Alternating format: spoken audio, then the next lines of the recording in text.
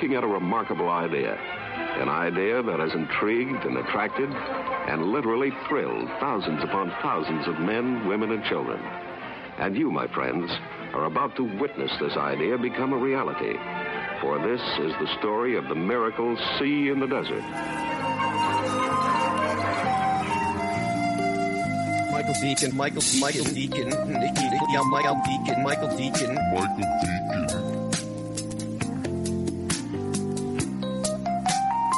Whoa, what's going on? Somebody in my house right now? That Michael Deacon, he had the nerve to comment on some of my posts on my Damaging Collie Combatives page. So you need Michael. He says you need Michael Deacon if you're going to have a Michael on. That is below. Oh shit! That is hitting below the belt. These may not be the end days, but they'll certainly do until the end days get here.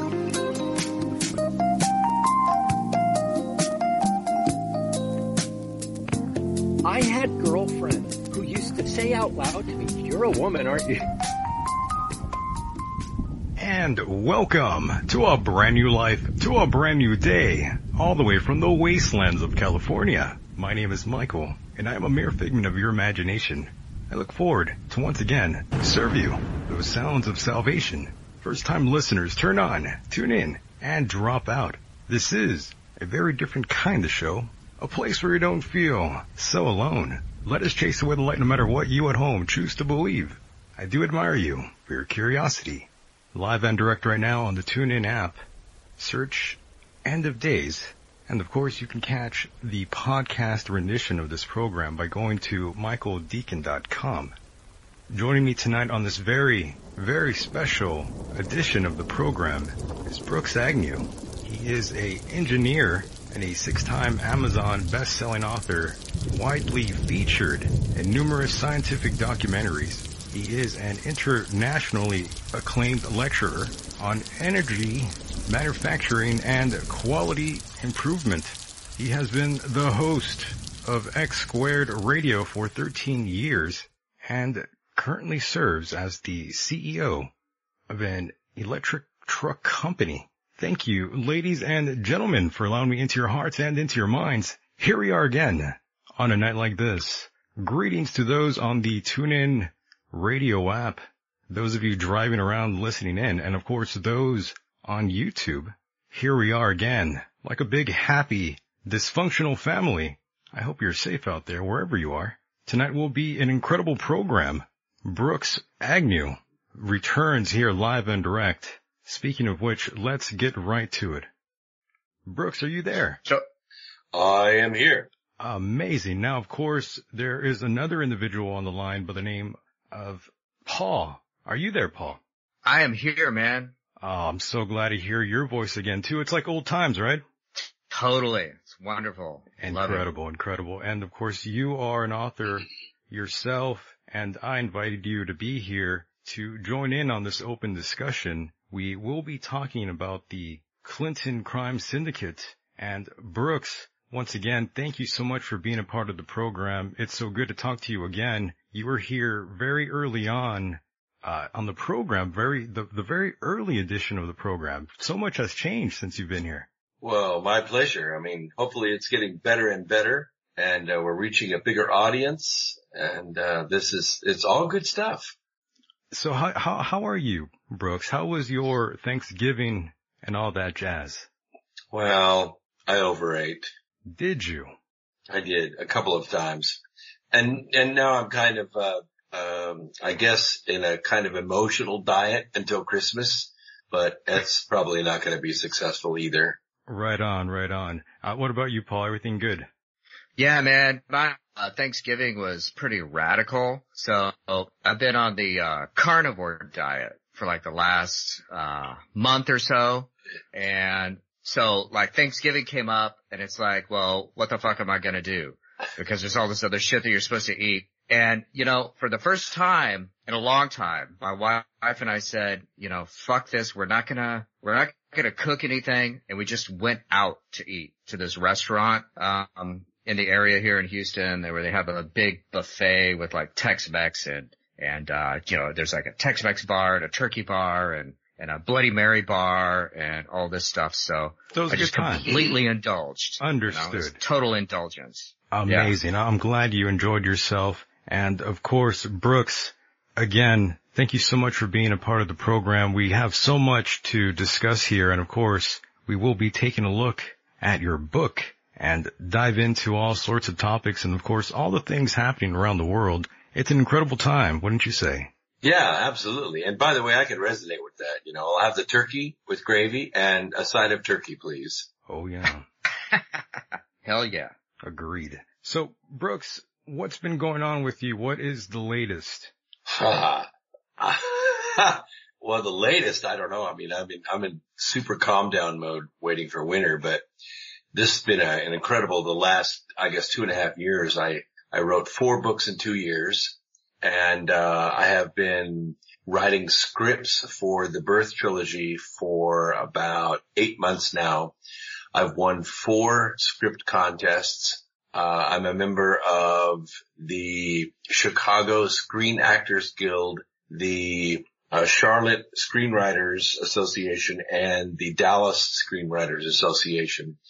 And I have been all out trying to get the Bearth trilogy onto the small screen, Netflix, Hulu, Amazon, Apple, something like that. And so we're pitching and we're talking with producers and we're booking actors, and it's really, really exciting. It's kind of a new phase of my publishing career. So I've had a lot of fun. Yeah, and of course you are also a host. And you've been doing your radio gig there for many, many years. True. X Squared Radio. I'm in my 14th year. We are now, we've been on Sunday nights from 8 to 11 for 13 of those 14 years.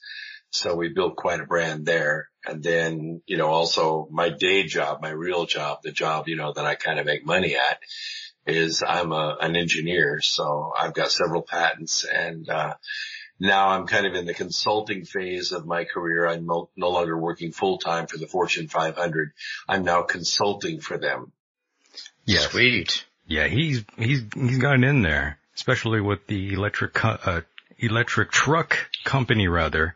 And if I recall correctly, this was something that seemed to me, in my opinion, that it was actually going very well, but something must have happened there. What happened, Brooks? It did. I mean, yeah. See, the electric vehicle industry as a whole, and we were on the leading edge of the frothy, wave that started this whole thing back in the mid 90s. And then we decided to get out of the electric car and go into electric trucks in 2009. And we were doing quite well. We were ready to go into production in the spring of 2016. And our airbag supplier got nuked by the National Highway Traffic Safety Administration, which, the agencies, departments, bureaus, and administrations only exist to destroy competition with the global multi-billion-dollar corporations that run our government. Terrible. And so we fell prey to that. But it's kind of interesting because some foreign money, some Saudi money has actually come into the industry in the last few months and launched a hitherto completely unknown nobody into a almost front page story in the electric truck industry, except that the inventors of that truck totally missed the mark. They developed a pickup truck. Now get this. The pickup truck costs $100,000 and it goes 0 to 60 in 3 seconds. Now I would say that kind of missed the pickup truck market just a little bit. Our Condor has a 100-inch long bed, carries 1,000 pounds and costs half that. So we're making some new headway with it. I think we're gonna break some ceilings this year, this 2019 year. It's going to be interesting for the electric vehicle industry. I hope so. And by the way, Paul, were you going to jump in there? No, I was going to ask, so what do you think? So, it's hard to have a conversation about electric vehicles without mentioning Elon Musk. But what you just said Right. about the Saudis like coming into it, why do you think that this one Saudi up and comer got into it? Is that because of government cronyism and favoritism that suddenly this substandard product is suddenly right out there? Well, that's part of it. And Elon Musk is certainly a headline, but not for the reason that people think that he is. I was actually pretty close with the original founders of Tesla Motors. And what happened was they were developing the Model S. They ran out of money. They went back for a capital call to their investors, one of whom was Elon Musk. He agreed to put in more money, but wanted more stock, and one thing led to another, and Elon Musk actually did a hostile takeover and kicked my friends out of their own company. So Oh my God. You need to write a book about that, man. That's true. Elon Musk is not Tesla Motors. Elon Musk knows nothing about selling cars, but I will give him credit. He knows everything about selling stock. And if it wasn't for Citicorp trying to take Tesla Motors out of the picture for the last 4 years, I think they would have been much more successful than they have been. Elon, fortunately, was able to jerk Citicorp's pants down around their ankles twice as they tried to naked short his company out of business. And my hat's off to him. He cost Citicorp $1.2 billion catching them naked shorting Tesla Motors into non-existence. And it was only doing that the company actually survived. So my hat's off to him. If it wasn't for him being able to take Citicorp down, electric vehicles wouldn't even be in the American lexicon right now. Wow. So what do you think about this? Did you see Elon Musk smoking pot on the Joe Rogan show? That's what I was going to ask him. I mean, everyone's seen that, right? You actually mentioned two names which have nothing to do with anything of value. Elon Musk and Joe Rogan. Well, that's true. I'm not going to disagree there. So here's my question is, was that show just a setup? I mean, what do you think? Is that all just fake? I mean, did they plan to do that? Did Elon know Joe Rogan was going to hand him the joint? And did they do that on purpose just to manipulate the stock? I have no clue, but knowing Joe Rogan, he's going to do whatever it takes to get ratings because he has absolutely no talent whatsoever. You think he's a hack? I guess I'll answer for you. You do think so. Oh, I'm sorry. That was me dropping the mic. Oh, okay. Well, yes. I guess we're done with that topic there. I hope that answered your question, Paul. Oh yeah, absolutely. Incredible. Yes. The fact that we don't see too many electric vehicles on the road is kind of telling. The fact that it's not really if you go promoted. to Europe or you go to Asia, you'll see electric vehicles everywhere because they just make sense. Of course. Rather than shoveling the planet into your gas tank and burning it, electric vehicles make sense because electricity is cheap, and driving an electric vehicle in a city without pollution, for 2 cents a mile as opposed to 21 cents a mile, it just makes a lot of sense. But that doesn't happen in the United States of America because our government, we think what our government is not what it is. We elect a government, but that's not the government that taxes us, that fines us, that sets up the rules by which we run our daily lives. No, that government, the agencies, departments, bureaus, and administrations, they're the ones that write the laws. They're the ones that assess the taxes. They're the ones that set up the fees and the fines and the police actions. But we, the people, have no representation in that government whatsoever.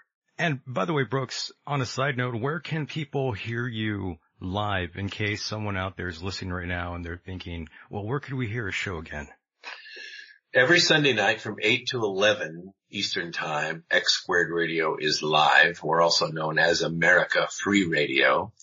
I'm also live on Mondays and Wednesdays from 7 to 9 p.m. Eastern Time as a co-host on a program called Quantum Connections with Lucky One. So 7 hours a week. Very nice. Very nice. And today we are seeing this unfolding of what I like to call the political masquerade. The American citizens are now barely starting to come to the understanding that here in America, the government and the politicians are as corrupt as those in the Mexican government, to be honest with you. There's so much I could get into with that. Yeah, I mean, the corruption really stems, I think, from the money. I mean, you'd like to say it was the power, but politicians in this country don't really have a lot of power. Not really, yes. But what they do have access to is a lot of money. I mean, serious money. I mean, you think about 100 senators have control of the largest treasury the world has ever known. And Congress has the power over the purse strings of that treasury. We have the wealthiest Congress and Senate in the history of the world right now. It is unbelievable how much money they command. And when you look at the election system, it is all designed to keep these people in power. That's what it's all about. And it's not power over our lives. They could care less about that. What they really want is power over the money. They want power over the treasury. And this is what it all boils down to. So what is the only other institution in the world that has more money than politics? It's drugs. Right. Illegal drugs make up about 3% of the global domestic product. The global domestic product, that almost dwarfs the entire domestic product for the entire United States. That's how much money is in drugs. And these government officials have been tapped into that drug money for over 50 years. And that's what makes the world go round, my friends. And you're right. Programs like yours, Michael, and mine and others, we are the ones that are waking people up to the corruption, to the bribery, the graft, the blackmail, the extortion that's going on in our government. It's incredible. There's so much corruption. And Paul, do you agree with that? Oh yeah, 100%. So, I mean, where did things change though? Where do you think things changed? Was it like the Federal Reserve Act of 1913? Well, that certainly gave the transatlantic banks the power over the creation of money. And it wasn't long after that, that we dropped off of the silver standard. And then in 1972, we dropped off the gold standard, and then fiat money, pretty much had its way. But I would think mostly it was in 1933. In 1933, Franklin Delano Roosevelt, the flamboyant lawyer from New York, became president of the United States. Almost immediately, within just a few weeks of his presidency, he opened up what I would consider government in a box, like dehydrated government. All of a sudden, all these agencies started popping up, one after the other after the other. And by 1935, all he really needed to stay in power and to make sure that the Democrats never fell out of power again, and by the way, they didn't, was an opposition research firm that was so powerful and so fearsome that no one could ever defeat it. And he founded it in 1935. It was called the FBI. Mm-hmm. I did want to go back to what you were talking about when you mentioned drugs. I did want to get your opinion on the quote-unquote war on drugs. I definitely wanted to get your opinion. And we'll start very simple with Paul when he asked about Joe Rogan and Elon Musk smoking a joint. How do you feel about marijuana today, Brooks? Well, I'm kind of a libertarian when it comes to all of this. I think the whole idea of government coming down and creating a war and going after marijuana, I think it's all ridiculous. People have been using marijuana for 5,000 years at least. What they really wanted to do was create the money in the system. If they made it illegal, then it made the drug very expensive. And the fact that all that money could be put into a system that they know, 50 million Americans are going to do, it created a cash flow that they could use off the books. a lot of people don't know this, but I've been a quality engineer for a long, long time. And quality engineers do, different jobs in industry, all kinds of industry, medical, manufacturing, and also financial. And one of the things that we do in the financial industry is we create or capture processes in writing so that we create a package of knowledge. So when the acquisition of different banks was taking place in the 90s and early 2000s, what they really wanted was the package. I mean, they could buy all the account holders, they could buy all the money, but what they really wanted to buy was the process by which that bank did business. And one of those banks was called Wachovia. I don't know if you remembered it or not, but Oh yeah. Wachovia Bank had built itself into a pretty good sized regional bank. And after the Glass-Steagall Act was repealed by Bill Clinton, it allowed banks to buy up not only other banks, but also brokerage houses, people that dealt in securities, and bring them all in-house under one roof.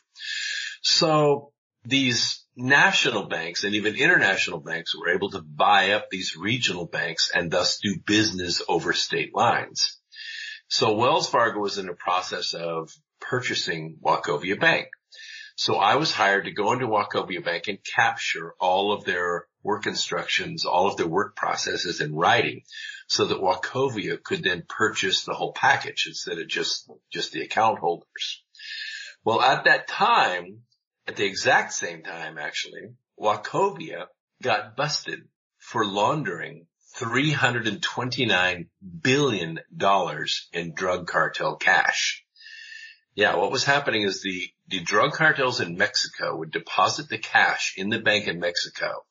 That would then transfer to a bank in Southern California, which would then transfer to a bank in Suffolk County, New York.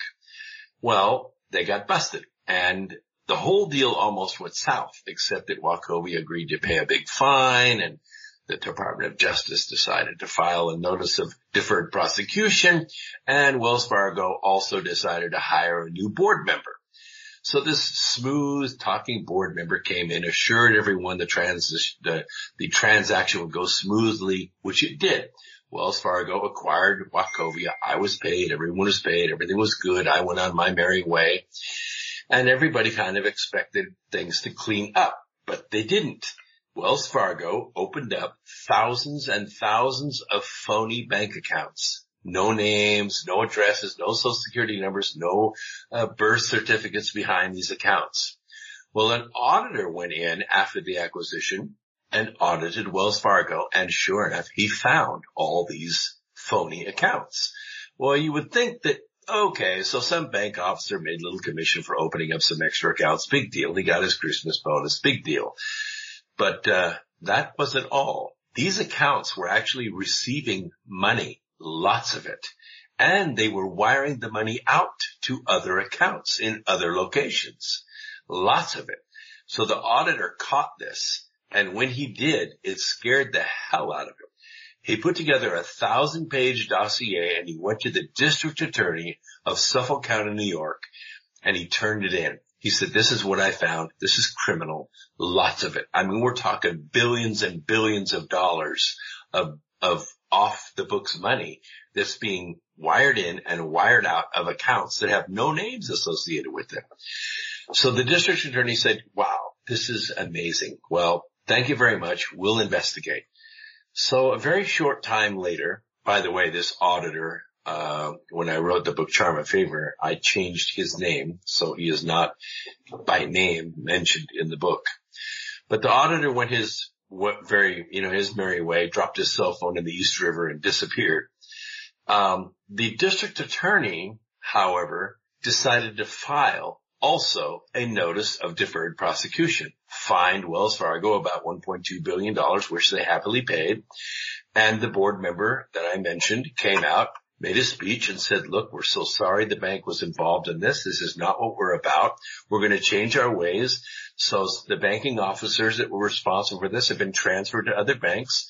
They will not receive as high of a bonus as we were going to pay them.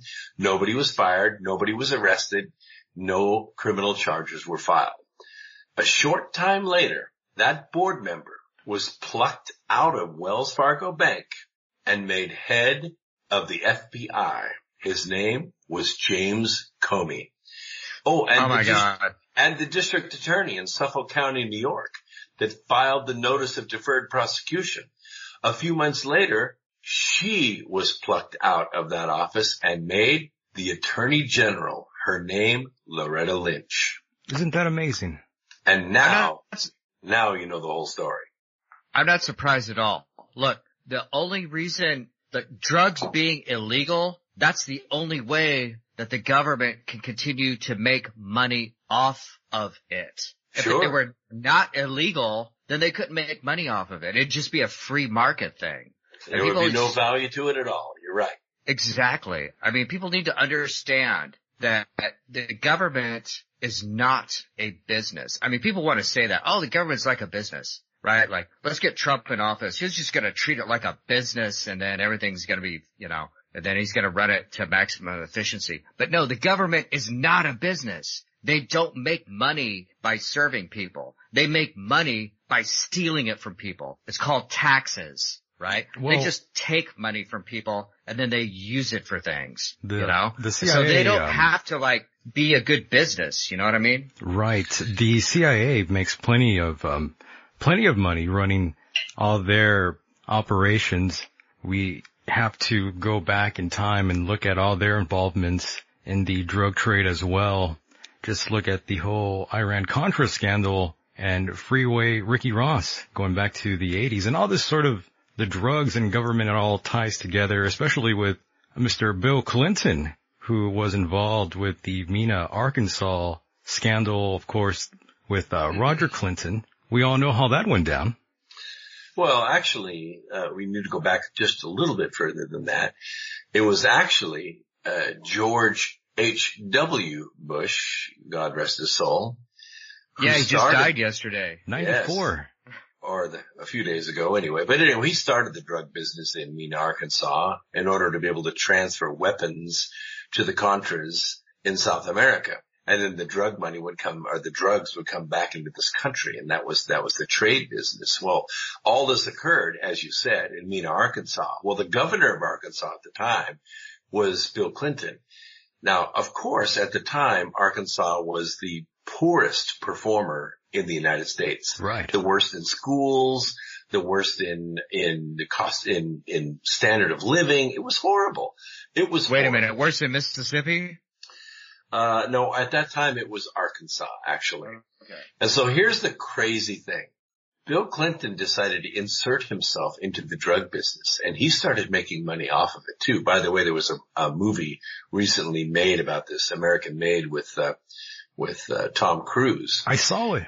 Yeah. Yeah. It's pretty good. You know what was interesting about that movie is they even mentioned Bill Clinton's name in the movie when they had, the pilot, and his name just escapes me just right at this moment. Yeah, I'm forgetting his name too. They had the pilot in court. They had arrested him, and the prosecuting attorney was getting ready to put him in jail. The FBI was there, the state police were there, and all of a sudden she gets a phone call. Now she works for the DA's office, and she takes the phone call in the courtroom. The judge says, it's for you. And it's Bill Clinton on the phone. And Bill Clinton says, you're going to let this guy go. And she says, no, I'm not going to let him go. We have him red-handed with state police here, FBI's here. We're going to put this guy away. And Bill Clinton says, no, you're going to release him, and you're going to do it right now. And that's what they did. They released him, and he continued to run drugs for a little while longer and make even more money. But what a lot of people don't know, and I put this in the book Charm of Favor, that woman in the DA's office a short time later was taken out into the woods and shot in the back of the head. And she was pregnant. That's dark. Yeah, I didn't know about that part.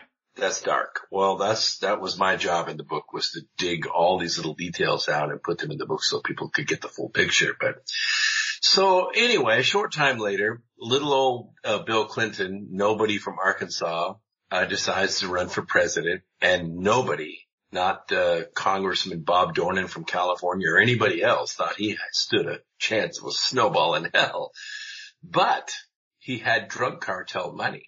and he sent millions and millions of dollars to the superdelegates, to the very people that would be electing the candidate and pushing for his election in Washington. And when Bill Clinton faced off against George H.W. Bush in the debates, President Bush folded his arms, leaned back against the desk, and let Bill Clinton win because Bill Clinton knew everything about Bush's drug trade in Arkansas, and he could bury the Bushes. And that's why he conceded. By the way, the name of the book is Charm of Favor, a true story of the rise of the Clinton crime syndicate. Of course, we are talking to Brooks Agnew here live and direct. Great author, great guy, great radio personality as well. I've heard you do your show before a couple times, by the way. Do a good job. And the jury says? You do good. You do a great job. Well, I appreciate that very much. You know, it's when you're only on 3 hours a week, you can spend the other, 100 hours a week doing research for 3 hours. So you can make it really great. I have great respect for the guys that do 3 hours every single day. That is very hard to do. Yeah, that gets very hectic, especially with coming up with different material, especially nowadays, because you want to talk about something that's going to have a little bit of meaning. And something that what reflects what's going on currently today. You don't really want to talk about things that are sort of irrelevant. Well, there are a lot of cliches, Monday through Friday from 6 a.m. to about 6 p.m., 5 days a week. There's a lot of repetition. People just go over the same stuff. But by Sunday night, people are in withdrawal because they haven't heard any new news since 6 p.m. on Friday. So what we really do on Sunday nights at 8 p.m. Eastern time is we start the news week.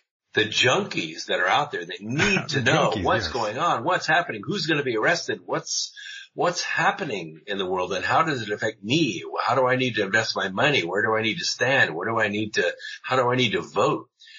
They tune into X Squared Radio at 8 o'clock on Sunday nights, and they hear about what everybody's going to talk about starting at 6 a.m. on Monday morning before they start talking about it.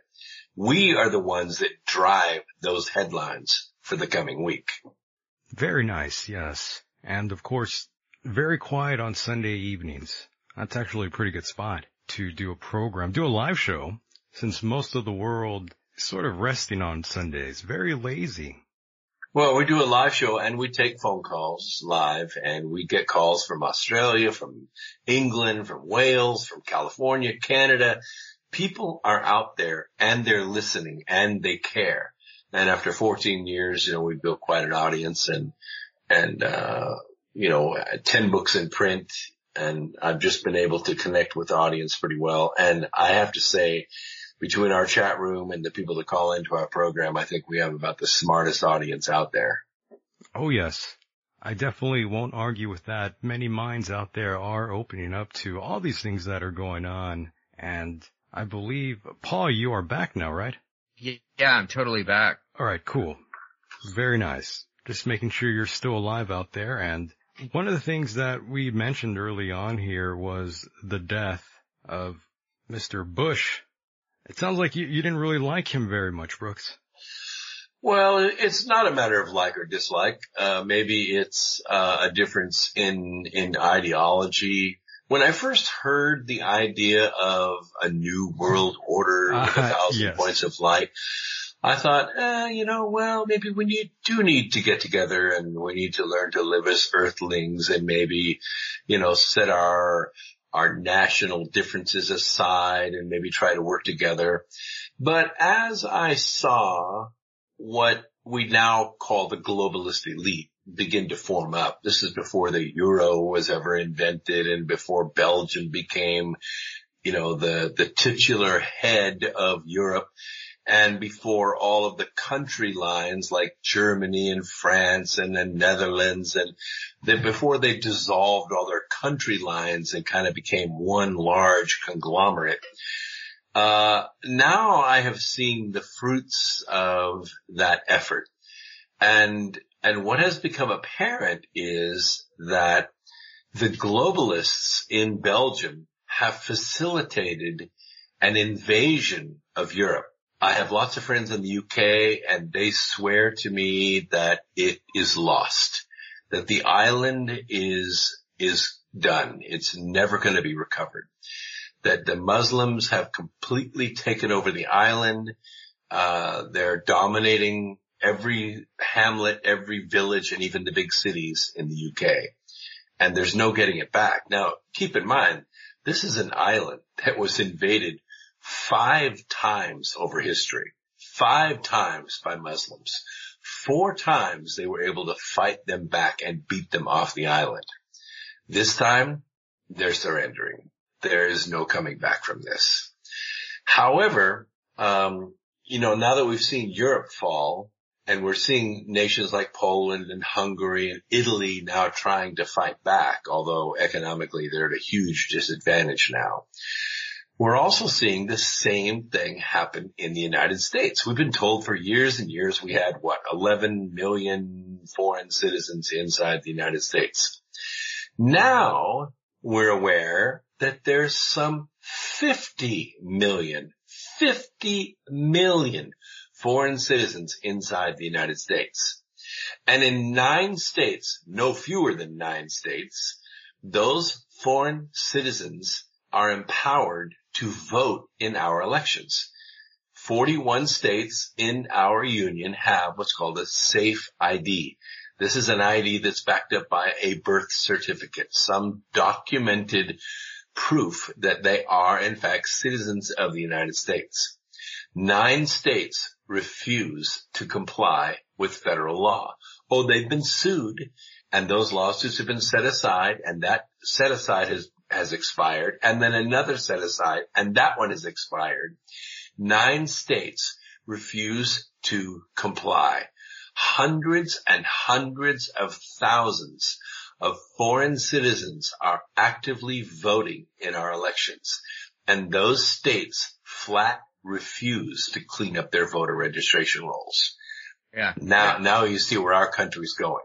No, they're gonna win. They're gonna win. I mean, there's no way out of it. It's like the Muslims, they are gonna fucking take over Europe. They're gonna take over the UK, and they're gonna continue to take over space in America. I don't say there's any way out of it. They have the critical monotheistic system going on, where at birth, you circumcise the men and you put the women in their place, and you marry your first cousin, just like it says in the Bible. I mean, it's just the thing, and they're doing all these things that are old school, Old Testament, Bible things too, right? And it's that's how you prep people to be collectivist followers, just blind-eyed radical followers. And it's they're just gonna keep spreading. There's no way out of it, because now the liberal left in the world is oh no, you can't say anything bad about them.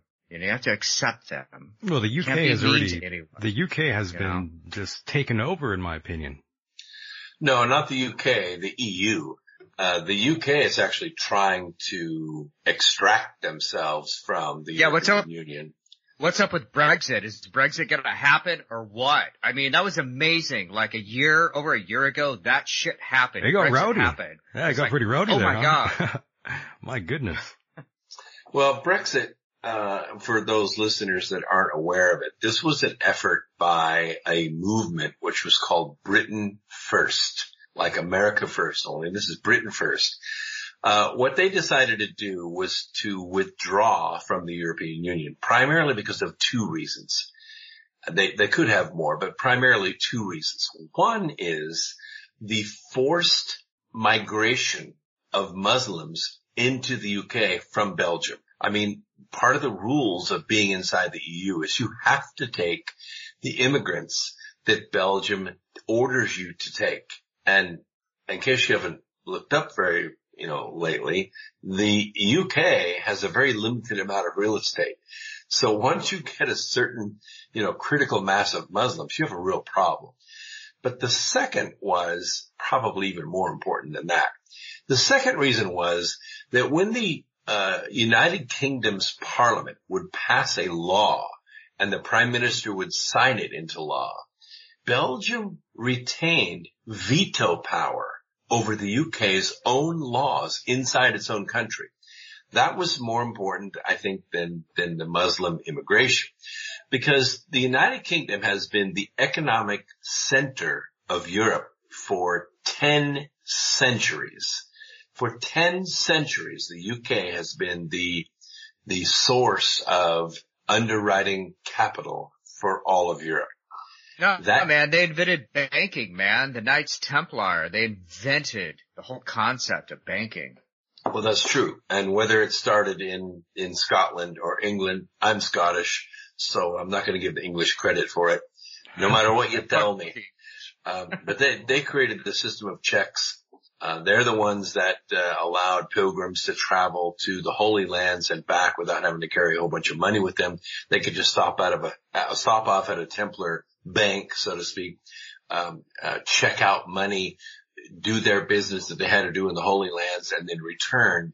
And that's why Philip the Fair, mounted his all-out assault on the Templars, because he thought they had accumulated this incredible wealth, when all they really had done is accumulate the idea of banking. So you're exactly right. You're exactly right. So the bottom line is that the system, it has reached critical mass, and the people are not quite ready to surrender. And so we're beginning to see some rebels, some rebellion on certain levels.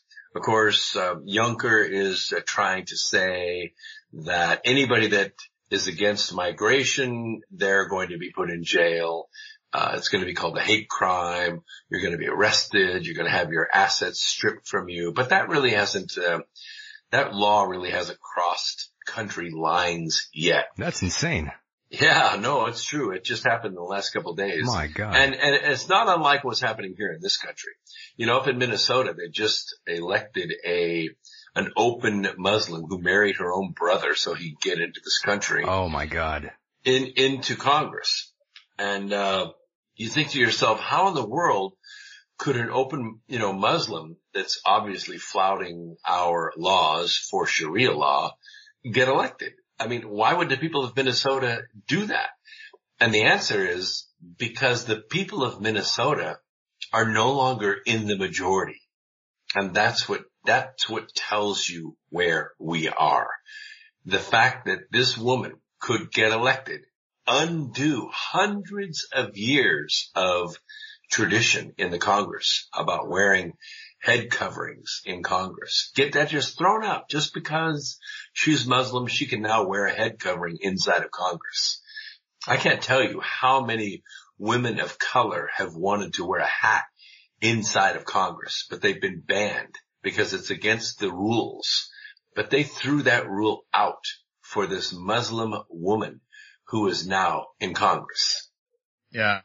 It's sad. There's no hope. I don't think there's any hope that the governmental system is going to get humanity anywhere. It's all signs point to we're going back into the dark ages really fast. There's no way out of it, Like you said, Brexit, it's that was an amazing thing when Brexit happened. There's a referendum of no, we do not want to be ordered around by the European Union, which is just it's not even an elected board. It's like a private corporation headed by Angela Merkel that just runs all of Europe and decides, makes these decisions, who's going to get the immigrants, where are we going to send the immigrants to? But it's no one can do anything about it, Well, you had Theresa May, who recently, as maybe a couple of days ago, told, Londoners and Britons that this is the only deal. If you don't make this deal, there is no deal.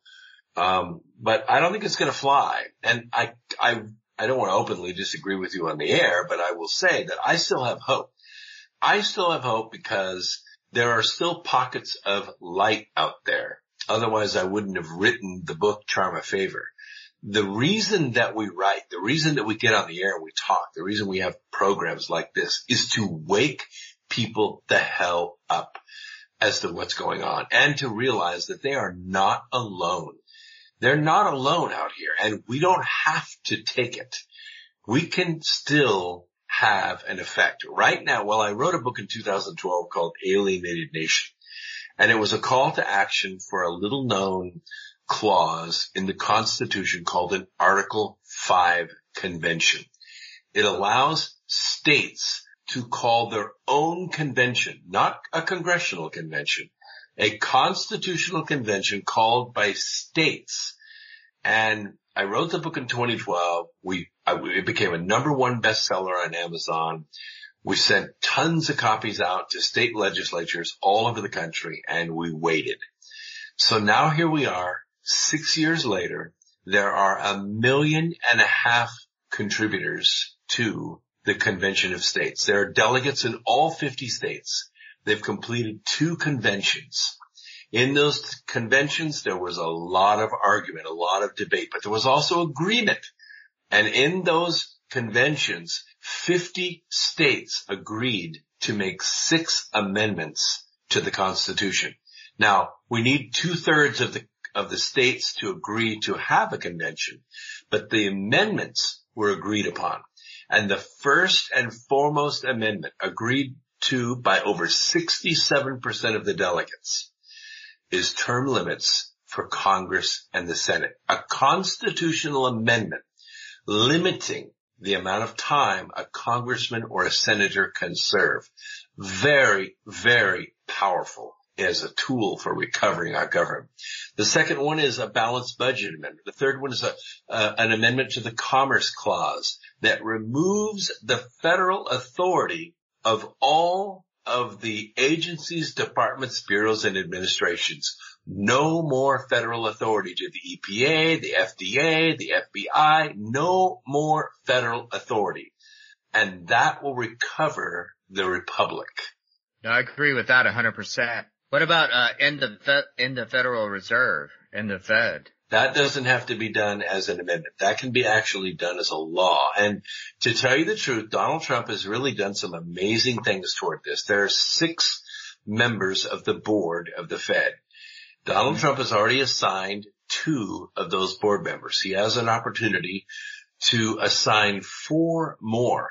If the Senate will get off their butts and approve his appointments, Donald Trump will control the Fed.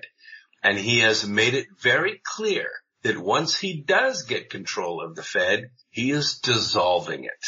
And he's going to return the U.S. dollar to being backed by gold. No more fiat currency. By the way, I think it is brilliant. By the way, Brooks, we are joined by another caller. Caller, you are live on there. What's going on? Hey, Mike, how's it going? Pretty good. Did you have a question for Brooks or myself or anything to add to this conversation? I'd like to know if your guest, what he thinks about if the New World Order, the view on disclosure, if the aliens would be disclosed, at least to tell the truth about if we had any ETs counters.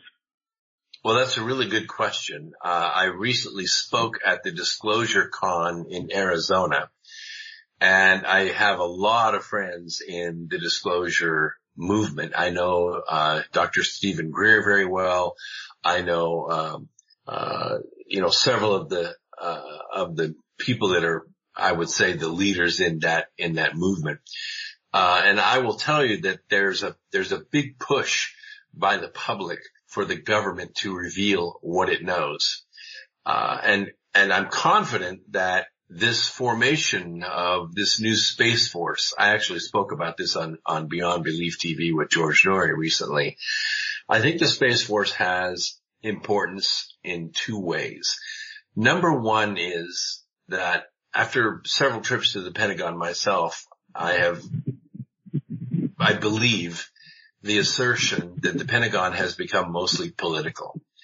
And a president simply does not have enough time, doesn't have enough clout, and certainly doesn't have enough prowess to undo the political machine inside the Pentagon.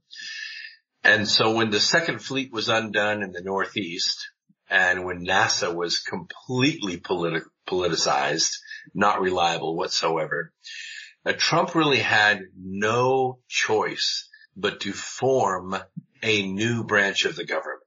And what he did, I think, is he went to the flag officers, all those hundreds and hundreds of officers that Mr. Obama fired summarily because they refused to follow his orders. And he is going to staff this new Space Force with those officers, the ones that are loyal to America. He's also reinstilled the Second Fleet, and he's going to be staffing them, all those carriers and frigates and destroyers and helicopters and surveillance aircraft with those flag officers. But when the Space Force is fully implemented, and I believe it will be with this budget that we're getting ready to see in January, it is going to be a non-politicized military force that is loyal to the Constitution of the United States. And I think then we're going to see some of this technology revealed. So yes, I do think disclosure is going to happen. Okay, then my second part is how's the Space Force going to form? Is it be more like the Navy Marine Corps model, or is it going to be really different? Well, I think it's going to be not according to the Navy, but I think it's going to definitely be more in line with the Marines. I have several friends that are still in the service, so I can't actually say what they do, but I can tell you that the Marines are loyal to the president. The Navy has been compromised. The Air Force has about 90% been compromised, and the Army is about 50-50. You really don't know what's going on in the Army. The Marines are the only ones that have proven unequivocally loyalty to the president and to the Constitution. I will say they're loyal to every president. I think they're loyal to the Constitution, and thus they're loyal to this president. It is. Excuse me. When I said the Navy Marine Corps model, I mean the Navy has its ships. The Army, the Marines actually are like the infantry, the seaborne infantry. They take land, and so that's what I meant. You go more like the actual individual, the officers and senior and CO model. I mean, if you watch like in Stargate, for example, it's more Air Force, but the model takes the lead. But if you go more like, it's going to go from planet like Earth to Mars, for example, Marines are going to put the ships that are there controlled by the Navy, like the Navy, and to actually take around, it's going to be like like Space Marines take the ground until like when we get in World War II during the 50 theater of operations with the Navy took the Marines took the ground with follow-on forces, so like the Army for more long term. That's what I meant. Well, you bring up a good point, and I wish I could answer it more thoroughly, but with, what are really the friendlies going to be like. But oftentimes I judge systems like this by who are the enemies of it. And when I look at the people that have actually come out publicly and spoken against the president, against the formation of this Space Force, the only ones that have really come out in public, like on newscasts and various interview forums, has been the Air Force itself. The Air Forces are the people that are coming out and saying, oh, we don't need a Space Force. We already do all of this. So in that case, I judge a man or judge his programs more by the enemies of it than I do by the friends. So I would say that we can, by process of elimination, say the Air Force is not on board because they are complete sellouts as far as a political system. They have no loyalty to the Constitution whatsoever, and they could care less whether this republic remains or not. Right on. And by the way, there is another caller here on the line. Caller, what's going on? You're live on the air. Hey, this is Kaiser. How's it going there, Michael? Kaiser, what's going on, my friend?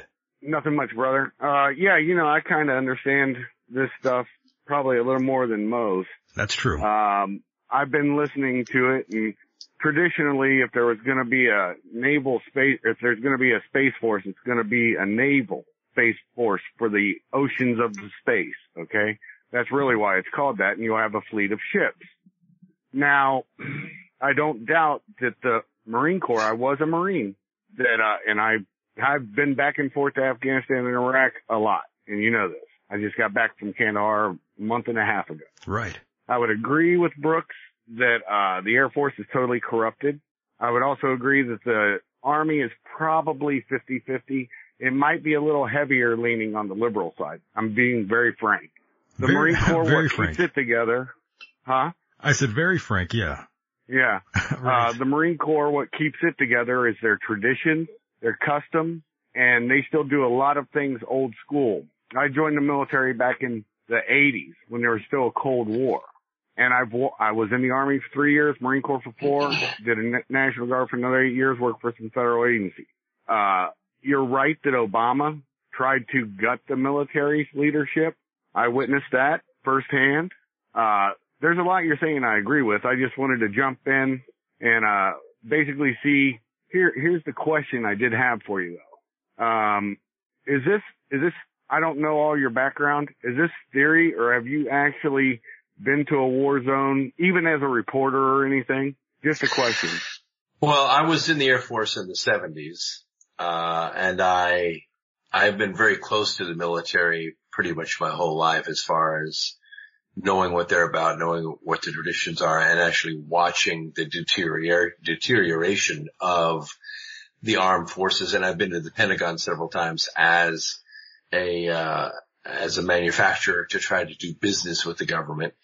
And of course that, led me to visit Congress several times and to speak on behalf of, North Carolina businesses. I have spoken with the, Secretary of Transportation and the Undersecretary of the Air Force in the Pentagon. So, I haven't been a military man my whole life, but it doesn't, I don't think you have to be. No. I don't. What Obama did. That was just a question. I agree with everything you just stated. I've been to the Pentagon numerous times. I worked for DOD, a couple agencies in it. Anyways, no, like I said, I'm not discounting. I just ask where if you have military service, so I don't take anything away from a fellow veteran. I just happened to, my first war was a Gulf War. I've lived a quarter of my life in the Near East, and I watched from Kandahar from 01, October 26th. That was my first time going over there.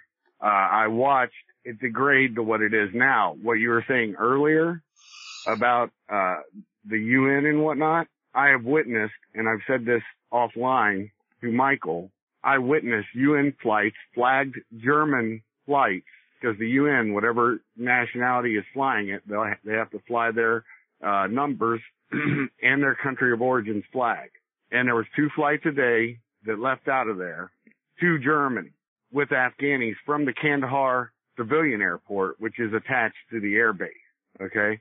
So when you talk about corruption, human trafficking, I've seen it all. Under Obama, his Aid for Africa program, that was a scheme that I could go in depth on. If you ever look it up, or if Michael wants to give you my bona fides, I'll let you know. But anyways, it's great hearing you. This is the first time I've ever heard you, Mr. Agnew. And, it's really a pleasant conversation. I appreciate it very much. In chapter 3 of Charm of Favor, I cover the events that went on in Benghazi. Now that happened September 11th, 2012. On September 16th, 5 days later, I broke the story on X Squared Radio of what was going on. The fact that Ambassador Stevens was part of an assassination, that the Clintons had set up a CIA operation which the Department of Defense was unaware of. The Pentagon did not know we had a CIA operation in Libya. They also did not know that after the assassination of Muammar Gaddafi, for the next 8.5 months, Hillary Clinton was gathering up missiles, rockets, grenades, weapons, putting them on ships, and she was transporting them to Syria to arm Al-Qaeda, which later turned into ISIS. They were forming ISIS. And that's what Ambassador Stevens discovered when he landed in Benghazi that morning on the airplane. Right. The Navy SEALs that were there informed him what was going on. They also informed him that they had made over 200 phone calls to the State Department asking for reinforcements. Ambassador Stevens began getting on the phone that morning. It didn't end until that afternoon, and he was killed that night. Right. With the Turkish ambassador going to stop by. You do know that Stevens was a gun runner, right? We're talking like Khashoggi. And he was so dirty that nobody would touch him, and he was being used by Hillary, the Hilda Beast. There's a lot that it sounds like you know stuff, but research that, brother. And I mean that. I'm not, just check it out. You'll see what I'm saying is correct.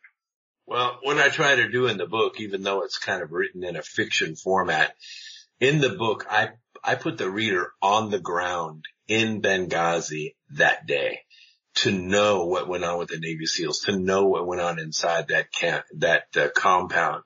They all knew they were going to die. They knew it. Oh yeah, and it wasn't about no video either, brother. It was about, they were collecting up some of the arms that had already been sold, and they were being fronted through Turkey to fly in for ISIS, as you stated earlier.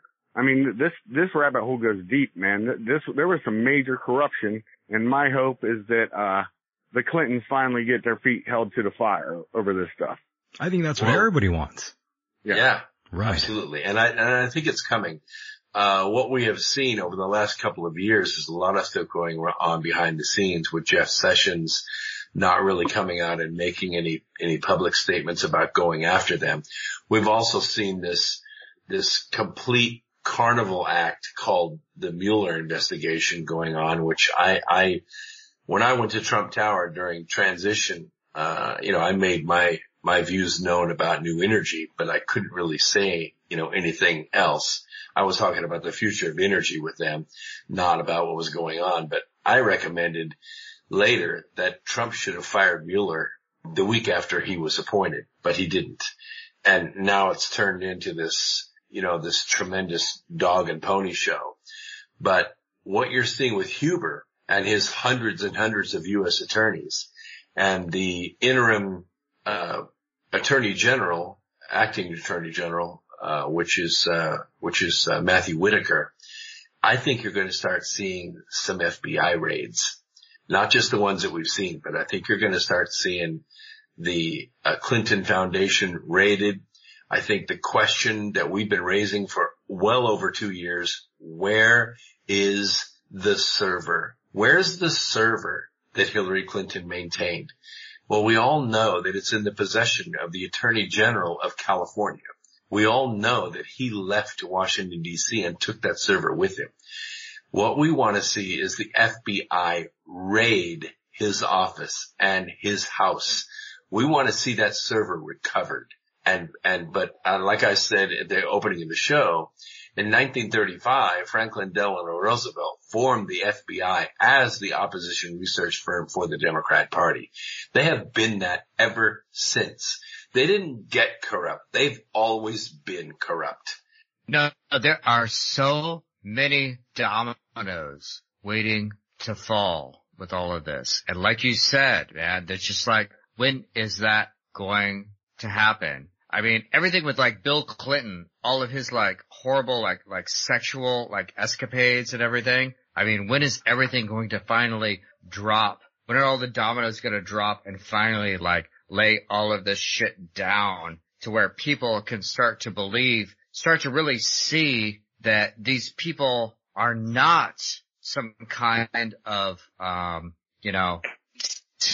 like mystical, like rulers that always know what's best for everyone. You know what I mean? And I wanted to ask you, when you said like 90% of the Air Force, when you said that 90% of the Air Force is compromised, and maybe it's because we were talking about like George Bush and everything. And so I immediately went back to like the 90s, and it's like, okay, like I'm thinking of like Air Force, like air raids, like in Bosnia and stuff like that. Does it go back to that? Is that the point where the Air Force was compromised by the Clintons? No, I think it goes back before that. And, Bush was a naval aviator, but, the war in Bosnia was perpetrated by Hillary Clinton using a false a picture. It wasn't really Photoshop, but it was a picture from inside the compound, not outside the compound.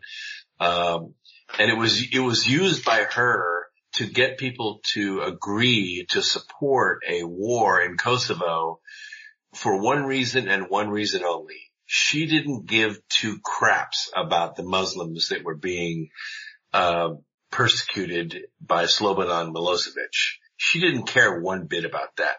The only thing she wanted to do was get her husband's name out of the headlines. He was being impeached, and that war was fought for 90 days for one reason and one reason only, and that was to win the press, to get Bill Clinton's name out of the press. Yeah. Yeah, you brought up some old memories there for me. By the way, it was kind of interesting. After 90 days of pounding the holy shit out of Slobodan Milosevic's army, he had a parade. He put on a parade and he marched his military down the streets unscathed, and he laughed at the United States. In fact, he bragged about shooting a Stealth 117 fighter bomber out of the air. And of course, he was arrested by the Hague, and they murdered him in prison. They never convicted him. I watched his defense. He put on his own defense at the Hague, and he kicked their ass. He was awesome. He was amazing. He was intelligent. He was eloquent. He exposed everything that they were doing that was corrupt. He exposed the Muslim invasion. He exposed everything about it, and they killed him in prison. By the way, Brooks, I forgot to mention this, but there is someone in the chat room named the Evening Star. They wanted to know if you've ever been threatened. He says it takes balls to shine a light on the money trail. I've never been threatened, but I'm not the kind of person that, I'm not easy to follow. I'm really not. I'm behind a lot of, shields. I'm behind a lot of, ISP blockers. I'm not easy to follow. I've never been threatened. I've never been approached. I've had a lot of weird stuff happen, but, if I can speak the truth, if I can wake up 2 or 3 people every single week, eventually we're going to hit critical mass and we're going to make stuff happen. Understood. We had someone else here, but I think they might have left. Unless they're on the line. Oh, they probably left. Never mind. Well, we'll keep taking calls. Yeah, for sure. I think they did leave. But if anybody wants to call in, that number is 760-332-8724. One more time, 760-332-8724. Go ahead, Paul. Was it Star Mountain? I just saw Star Mountain flash on my screen. Mm-hmm, I believe, yeah, she was calling in. Hey, so Brooks, what do you think about the Mises? Are you familiar with the Mises Institute? Austrian Economics? No, I'm not. Not familiar.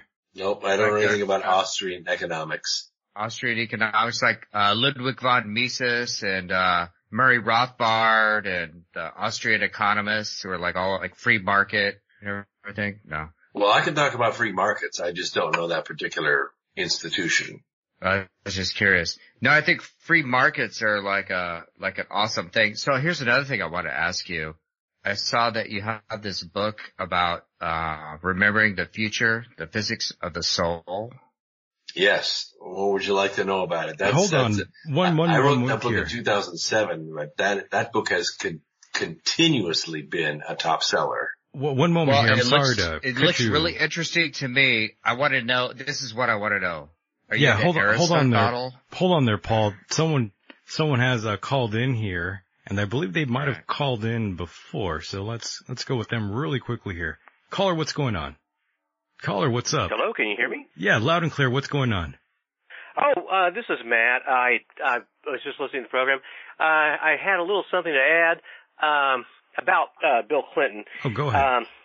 If he was actually it looks like he might be the son of Nelson Rockefeller. I did some things I'm friends with Brooke online. Last name starts with an I, and that was one thing. Another thing is that in 1990s, the Secret Service, there were some things that Bill Clinton let me see. I'm looking at if you look at on Wikipedia and look up Secret Service, United States Secret Service. In the 1990s, there was something called Operation Sun Devil they did, but there were some changes that they made. The point is, they looks like they moved their location to the field office to World Trade Center Building 6, and of course that was destroyed in 9/11. I saw. I was on Facebook the other day, and they blocked me when I was writing that out. I was trying to get that as a comment, and I thought I wanted to mention that about Bill Clinton being the possible son of Nelson Rockefeller. Right. Well, actually, in the foreword of the book, Charm of Favor, I include some pretty in-depth research as to the birthright of Bill Clinton. And here's what I discovered. His mother was a rather promiscuous young woman in Arkansas who was at the time sleeping with several men, and she became pregnant out of wedlock in 1945. And the parents of Bill Clinton's mother did not know who the father was, although they suspected he was a gambler out of New Orleans. And 3 months after she became pregnant, a man returned from the war in Italy, 1945, a war hero. His name was William Jefferson Blythe. And shortly after he returned, within a few months of his return, I'd say 5 months or so, he was killed in a car wreck. Now, Bill Clinton's grandmother was a nurse at the hospital. And while William Jefferson Blythe lay in the morgue, they performed a posthumous wedding between William Jefferson Blythe and Bill Clinton's mother. Yes, and she was already 3 months pregnant. So, of course, 6 months later, she gives birth to Bill Clinton, whose name was, at the time, now his real name has escaped me. It wasn't Bill. Anyway, the locals said, well, how come he was born after 6 months? And they said, well, he was born premature. But the midwives issued a report, which I got a hold of, and Bill Clinton was actually 8 pounds, 5 ounces, which is a full-term baby, not a premature baby. So at that point, 2 years later, she marries Bill Clinton Sr. He adopts Bill Clinton and names him Bill Clinton, or William Jefferson Blythe Clinton. So that's where he got his name. And the reason that they gave him the name is because that name goes all the way back to the original founding colonies, to Thomas Jefferson. And this is the way that the syndicate has always operated. The syndicate has always required a genealogy. It goes all the way back to the days of Christ. You remember when the Pharisees would confront Christ and they would say, yeah, but our genealogy goes back to the days of, Adam, or goes back to the days of Abraham. And Jesus got mad at them one time and said, look, I can make of these rocks seed of Abraham. All those guys are dead. He was trying to say your genealogy has no power in the real world. But to the syndicate, it is all powerful. And that is what gave Bill Clinton his rite of passage and why they groomed him to be president of the United States. He knew when he was 17 years old that he was going to be president of the United States. This is the oath and the covenant that these evil souls make in order to gain their power. Caller, are you still there? Yes, I am. That is incredible. One more thing before I go. Yeah, go ahead. The man that was in Dealey Plaza that everyone says is George Bush, I actually identified him. It's not really him. It's Ira Trantham. I made a video on Facebook about it recently. Not to say that he wasn't involved. Right. He was in Tyler, Texas at the time. But there's a picture that I have that I found. But I shared that online too on Facebook. But it was not. Yeah. a pot of oil. He was. I'm just saying there's a lot of people that are saying that was him. It was not him outside the school book depository. It was Ira Trantham. William Ira Trantham is the guy's name, and the photographer that took the picture of that was William Allen. So that's all I wanted to add in. Yeah. Great show. Yeah, thank you so much for calling. By the way, Bill Clinton's You live name. in Dallas, dude? No, I was in Dallas. I left there about a month and a half ago. I finished the project I was working on down there with the electric truck, and I'm now back outside of Charlotte. By the way, Bill Clinton's birth name was Tyrell, not Bill. His birth name was Tyrell. Tyrell. And he was renamed William Jefferson Blythe Clinton. Who renamed him? What do you think about that, caller? Bill Clinton's grandmother renamed him. Amazing. Well, I do want to thank you so much, caller, for dropping in here and hanging out. It is incredible that we still don't have all the facts from the whole JFK assassination. I know.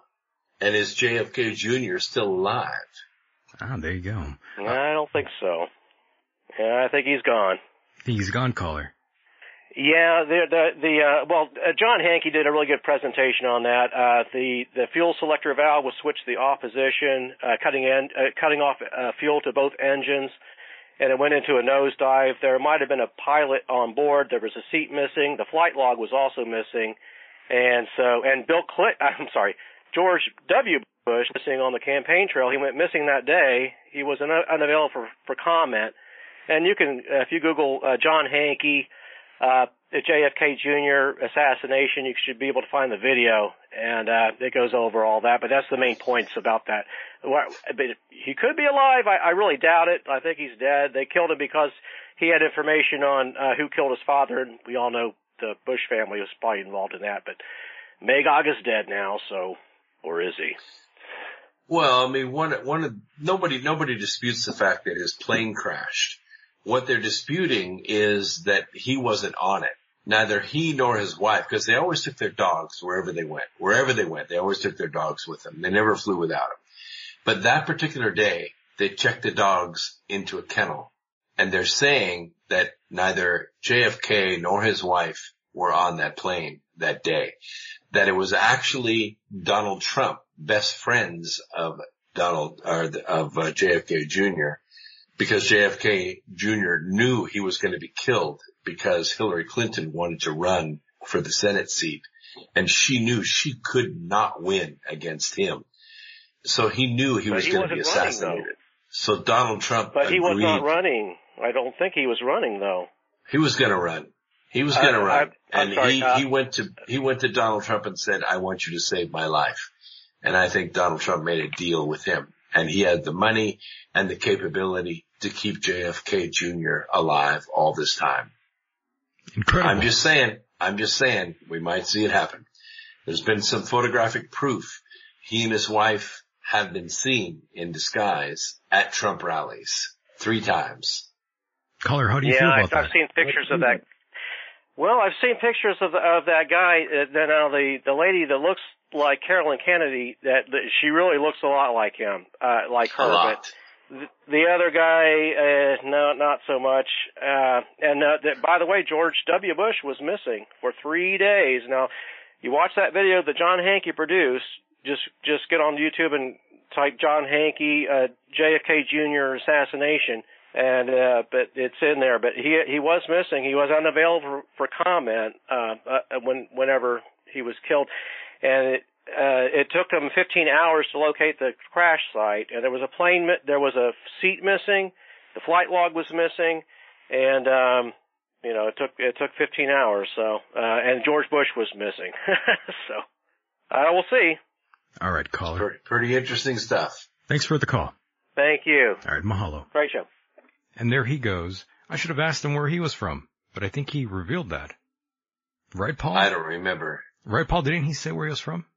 Uh-oh, I think we might have lost Paul. Yeah, I think we did. Paul must have left there. And I believe Star wanted to get in here and ask you a question. Oh, there's someone else calling in. Yeah, I figured somebody was going to call in there. Let's bring this person in here, Brooks. Caller, you are live on the air. What's going on? Oh, hi, Michael. What's up, my friend? How are you? Oh, Glad to hear that you're on again tonight, and I guess this is my second time calling. I just want to say I find your conversation fascinating. Oh, right on. You and your guest. Yeah, thanks for. Oh, yeah, you called in before. That's true. Yeah, I was pretty nervous. That was my first time calling into a radio show. Really? Well, don't be afraid. It's all good, man. Yeah, we'll treat you well, I promise. It's just us. It's okay. Did you have anything to add? Yeah. Go ahead. No, I'm just wondering, now that George Bush Sr. died last night. I know. Future endeavored. Yeah, and I'm wondering who's going to take over his empire. That's a great question, actually. Brooks, who's taking over the plane there?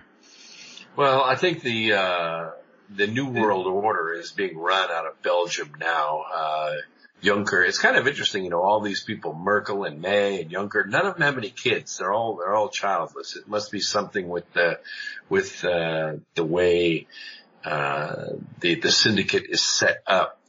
But I think it's being run out of Belgium. The control of the money, which, by the way, now with the Italian revolt and with the Greek revolt and with the Swiss unpinning their money earlier this year and then repinning it again, the Swiss franc, I think the euro's in real trouble. I think the whole European Union idea is in real trouble.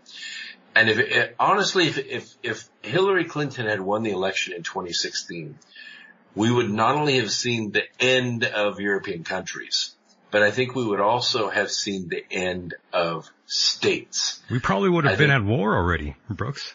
Yeah, for sure. Do you guys know about the riots in France right now? The riots in Paris? I've been keeping up. What the fuck is going on with that? Well, Right. It's an 18% fuel tax, and so everyone in France is required to carry a yellow vest in their car. It's some kind of thing you're just supposed to have in your car.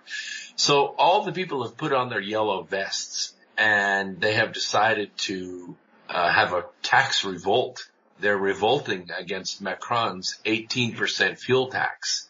So what are they? Are they revolting against? They don't want to pay tax, but aren't they all very socialist there? They want to have taxes. I mean, they had to have taxes to pay for everyone to live off of the government, right? So what are they revolting against? Well, they are revolting against the tax because the reason the tax has to be raised is because of all the Muslims that they have brought into the country that refuse to work. They have to be supported by the country. And so this is a de facto rejection of the takeover of France by Islam. A lot of people don't know this, but the last 3 years, 44% of France's regular army, not their National Guard, their regular army has been deployed in the streets of France. And 67% of people that live in Paris do not feel safe on the streets of Paris.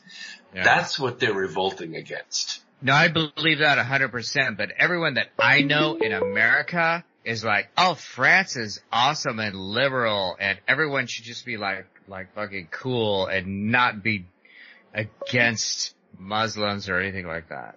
Well, I don't know where you live, but I have a lot of friends here that revere France. They speak French, they own French restaurants, and they go to Paris from time to time to pick up new recipes and meet people.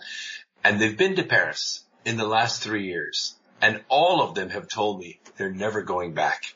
They said Paris is an absolute shithole, and they're not going back.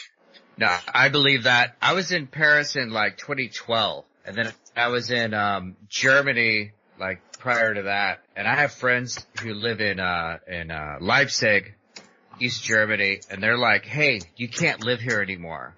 You can't come visit here anymore.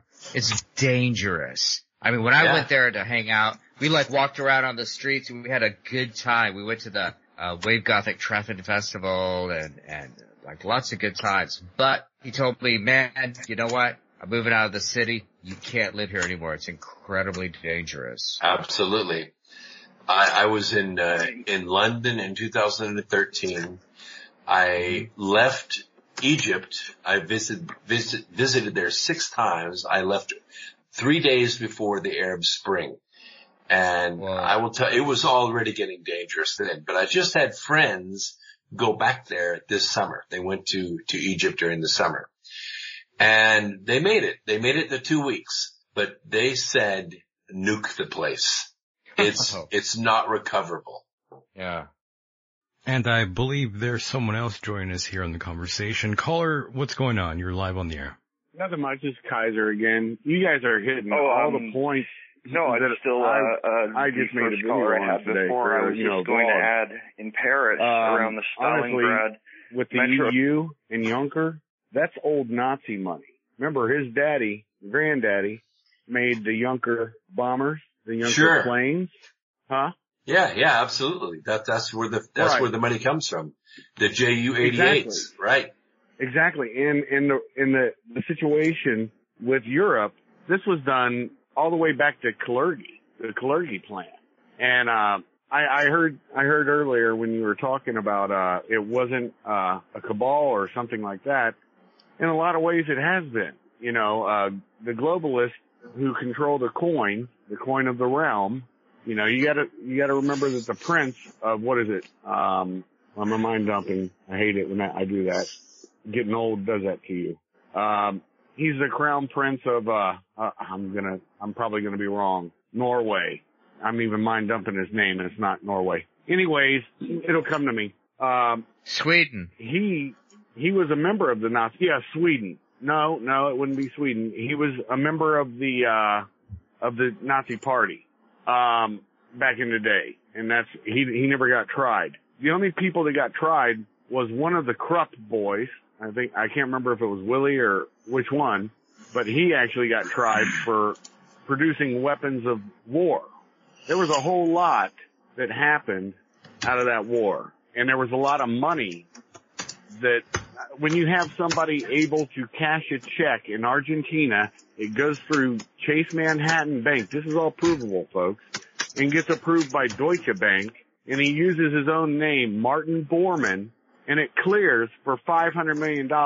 That's a couple billion today. Oh yeah. Oh no, you're talking about Martin Bormann with like the fucking Sex Pistols? No. Martin Bormann was the banker. He's the one who paid Hitler because he was in charge of the treasury. Remember, it's never the man in power that has the power. It's the man behind the man in power. Yeah. Well, That's who has we the know power. that, you know, when World War I started, and then there was a slight pause, and then World War II kind of picked up where World War I left off. It was the industrialists. It was the bankers that made money off that war. They were selling and financing weapons on both sides. And that's what made the billionaires. The First World War was a banker's war and was conducted by and for people who owned steamships like we own a car. They bought whole city blocks out of the cash they had on hand in the back pocket because of the Great Depression. These are the people that between World War I and World War II made what would be the equivalent today of trillions of dollars. They could buy countries today. Right. My last federal agency was in 2004, the G8 summit on Sea Island, if you know where that is.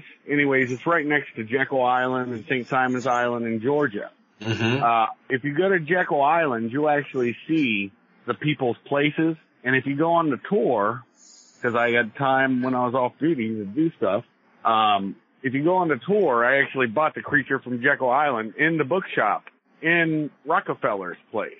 And Rockefeller used to come up river with his boat, his sailing vessel, and he would fire a cannon so his maids and everybody, all the housekeepers, would have everything ready by the time he got there. And there's a lot of lore and fact. It's kind of amazing, you know. There's something me and a brother of mine who comes on my show every once in a while, we talk about. And it's something called institutional memory. And it's something that cultural Marxism, by the taking down of statues, by the doing away with speech, free speech. I want more speech, not less. By doing that, we are losing institutional memory, thus creating a society that's at each other's throats.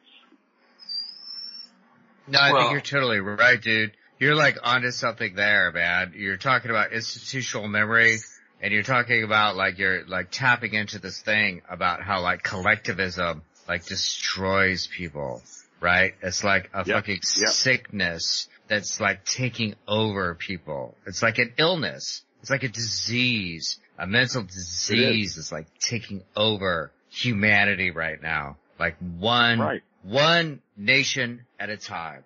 Well, it dehumanizes the individual. What you're doing, like you said, you create a collective. You create an everybody body so that there is no individual in the body. And we in our business, we call them NPCs, non-player characters. Non-player characters. Yep. They have this program that they run. No matter what you ask them, no matter what question, no matter where it goes, they have a program that they run. And if you break the program, if you challenge the program, then they flip directly into name calling. They just call you a racist. Orange man bad, everyone is Hitler after that. Hold on 1 second. Star, are you there? Yes, sir, I am. Hi, Mike. Hey, what's going on? Did you have something to ask here to Brooks? Hi, Brooks. I was just listening to the conversation, and I am enthralled. Good evening, Brooks. Hi, how are you? I'm fine. Hello, Paul. Hi. So, what I'm hearing sounds so Star Trek-y, like the Borg. Okay, the hive mind, I think, is what it sounds very much like. I don't mean to get all sci-fi on you, but yes, that's exactly what it sounds like. Get everybody in the hive mind. We're all drones. Just do everything for the deep state, the cabal, whatever you want to call it. Right. And I have another item I want to bring up after this, which is a little more practical. Okay. No, it is. It's the deep state. It's the fucking deep state. That's what it is. Well, deep state is kind of a broad brush too. I call them the agency government. Inside our government are the permanent bureaucrats that have been there for, 3 or 4 presidents, a lot of them. I've met people in the EPA that have been at the EPA for over 40 years. That's a lot of presidents. A lot of presidents. No, that's what it is. It's like most people like look at the government and they're like, oh, it's like people that we vote for, right? They think who the government is. It's people that we vote for. But the reality is there's this huge like population of people that are government employees, which means their paycheck comes from the federal, you know what I'm saying? It comes from stolen money from taxation, from right? The people. And it's all these people. Paul, a lot of these people have families. I don't think they actually realize they are taking from others. They are earning a paycheck to put food on the table and pay the rent or the house payment, whatever. I don't think they're looking pretty much not all of them, but most of them. What Brooke was saying way early in the show was Trump wanted to run the country like a business. Yes, in that construct of a business to bring it back together, to give it stability, and not all the, oh God, what's the word? Not all the crap about business as we think of it, but run it in the foundation and structure as a business to get us back together, because that gives everyone a chance to put in what they give out. It's like the karma thing. Put in what you want to get out. And if you put your heart into it, what you put in, you get back tenfold. Okay? And it works the same way when we all put in for ourselves by choice, not force. I'm not talking socialism. I'm talking republicanism, whatever. Anyway, by voluntarism. I know exactly what you're saying. Okay. Yeah, voluntarism. So we are all Americans. We volunteer to be all Americans. We support each other, but we're not under a socialistic law to be forced to do so. And in that way, we actually do better as a republic. Well, see, that's correct the me problem. where I'm wrong. That's the problem. Pete, you just said stuff about the deep state that's not necessarily correct. The deep state is nothing more than the SES, the Special Executive Service, okay? Right. Those are the people that are the bureaucrats. Brooks Yes. knows this, being in the Pentagon. I've been in the Congress. I've been around these people. They're arrogant. I agree with you. I totally know agree for a with fact. you, what you said earlier. I know for a fact that one of the guys Trump had in, Sebastian Gorka, went to a meeting and he was like, okay, this is the president's policy, and the SES guys looked at him for that agency and goes, that's nice. He goes, what do you mean that's nice? This is now policy. Yeah, the president wants to do that, but we have a thing we've been doing for a long time, and we're not going to change that. And they're unfireable. They're unelected. That is the problem. The Special Executive Service. Oh, yes. No, they still can't be fired, but their salaries can be cut to $1 a year. That's the executive order. I thought he did an executive order to where they can be released if they're not doing their job. There was, I know not the SES. Oh, okay. I'm sorry. Not the SES. Guys, come on. If there's like laws, if there's rules about how you're going to fire these people, that it's not voluntary. Well, let me get Not back to what voluntary. Let me see if I can put this back on the path. What I was talking about was power over the U.S. Treasury. This is the most valuable thing on the planet. Exactly. So this is how the deep state works. Let's say we have agency, or we have nonprofit company A, and nonprofit company A is going to get $500 million from Congress to do its business. In order to get that $500 million, nonprofit company A, and I'm going to give you their name in a second, they have to turn around and write a check. They have to commit to writing a check for about 10% of that back to the Democrat Party. As it turns out, Company A receives $500 million every single year, and every single year they write a check for $56 million right back to the Democrat Party.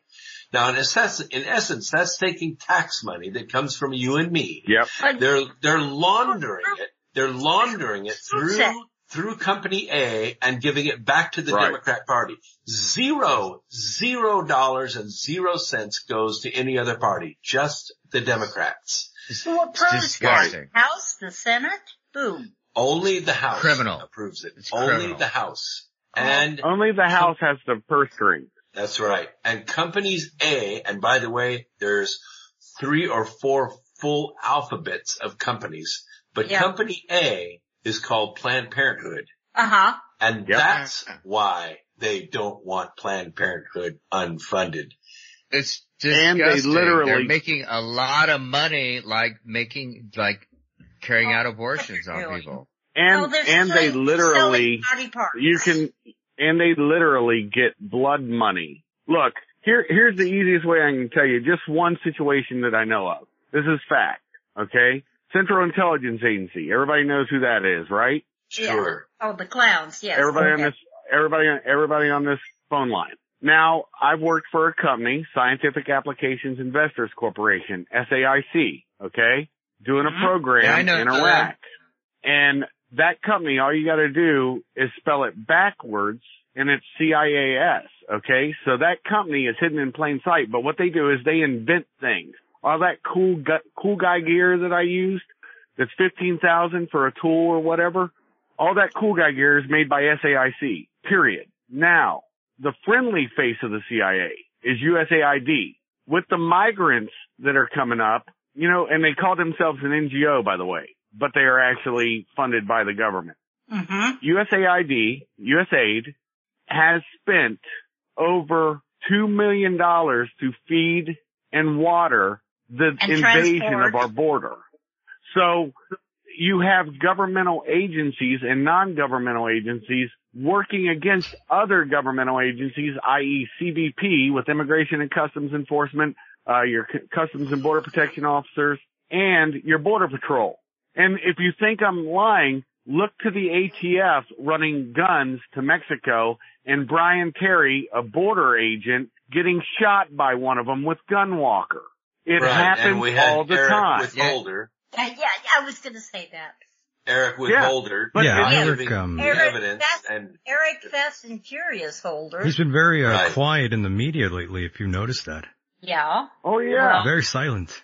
Shit's about to get real for a lot of them. Any of you seen the latest Twitter meme from President Trump with all the people behind bars? Yeah. You're not going to see a mass arrest. I'm just going to tell you the reality of it. No, I know that. Yeah. But you are going to start seeing a few people taking perp walks. We've already seen Flynn came in with one purpose. You got to remember, he worked for DIA. And he was the head of DIA, believe it or not. And a lot of people don't realize that. So that's Defense Intelligence Agency for people who don't know.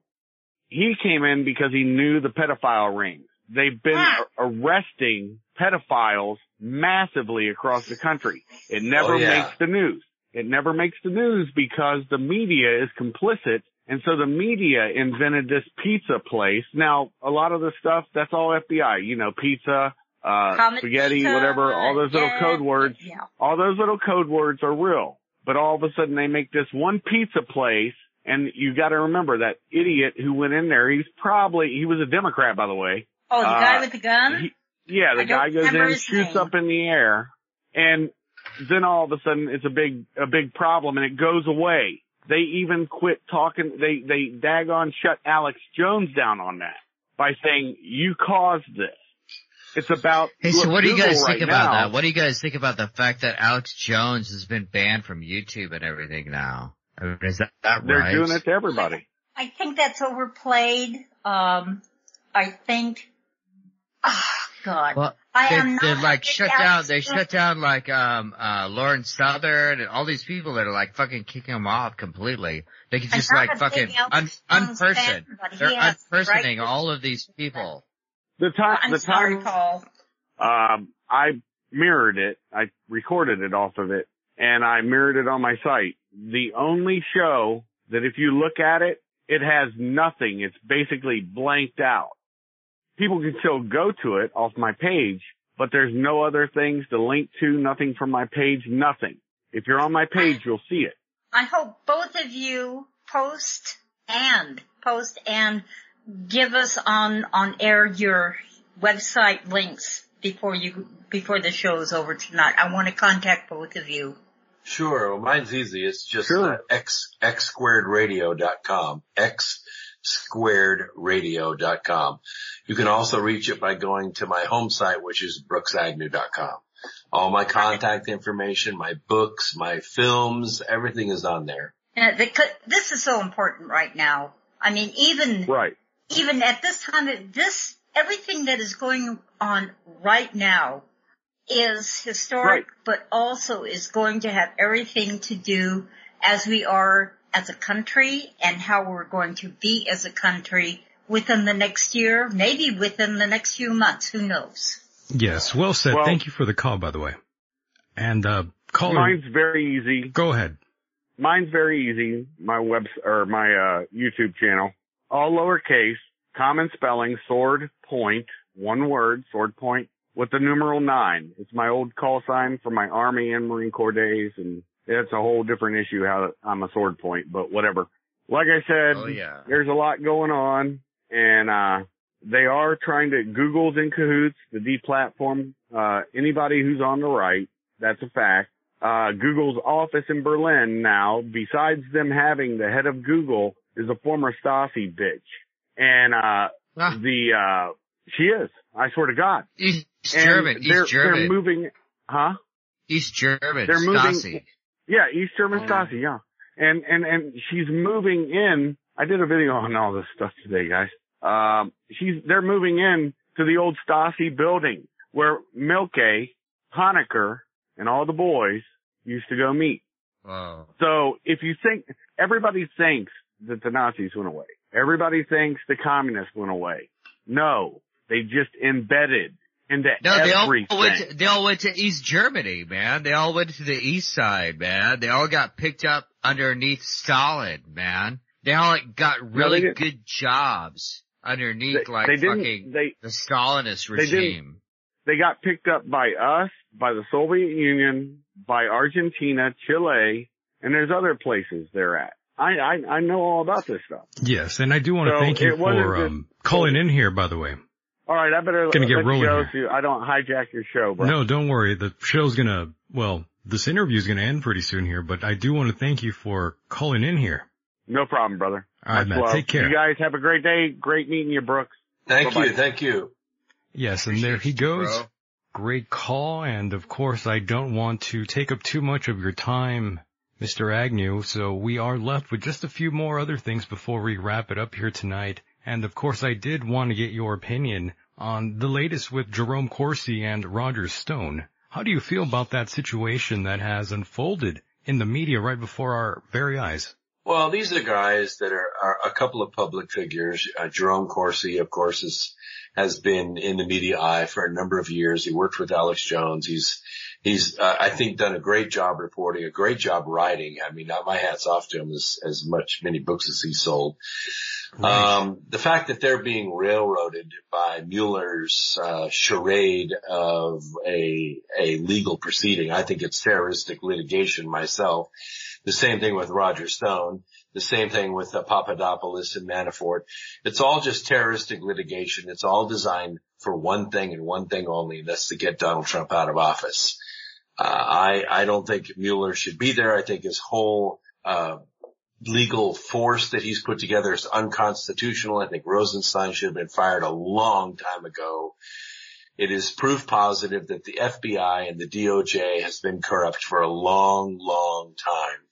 When we saw Loretta Lynch meet with Bill Clinton at the Sky Harbor airport in Phoenix, Arizona, that was just a symptom of how corrupt the Department of Justice has become. The fact that they have been, I'm going to just call it misstep and fetch for the Democrat Party. And that's what Mueller is right now. Mueller is just a mule for the Democrat Party. And he has assembled a group of partisan hacks which are using their law licenses to attack Donald Trump and everyone who's close to him. I think on January 4th, you are going to see holy hell be unleashed on the Trump administration. Dozens and dozens of subpoenas will be filed against everybody that knows him.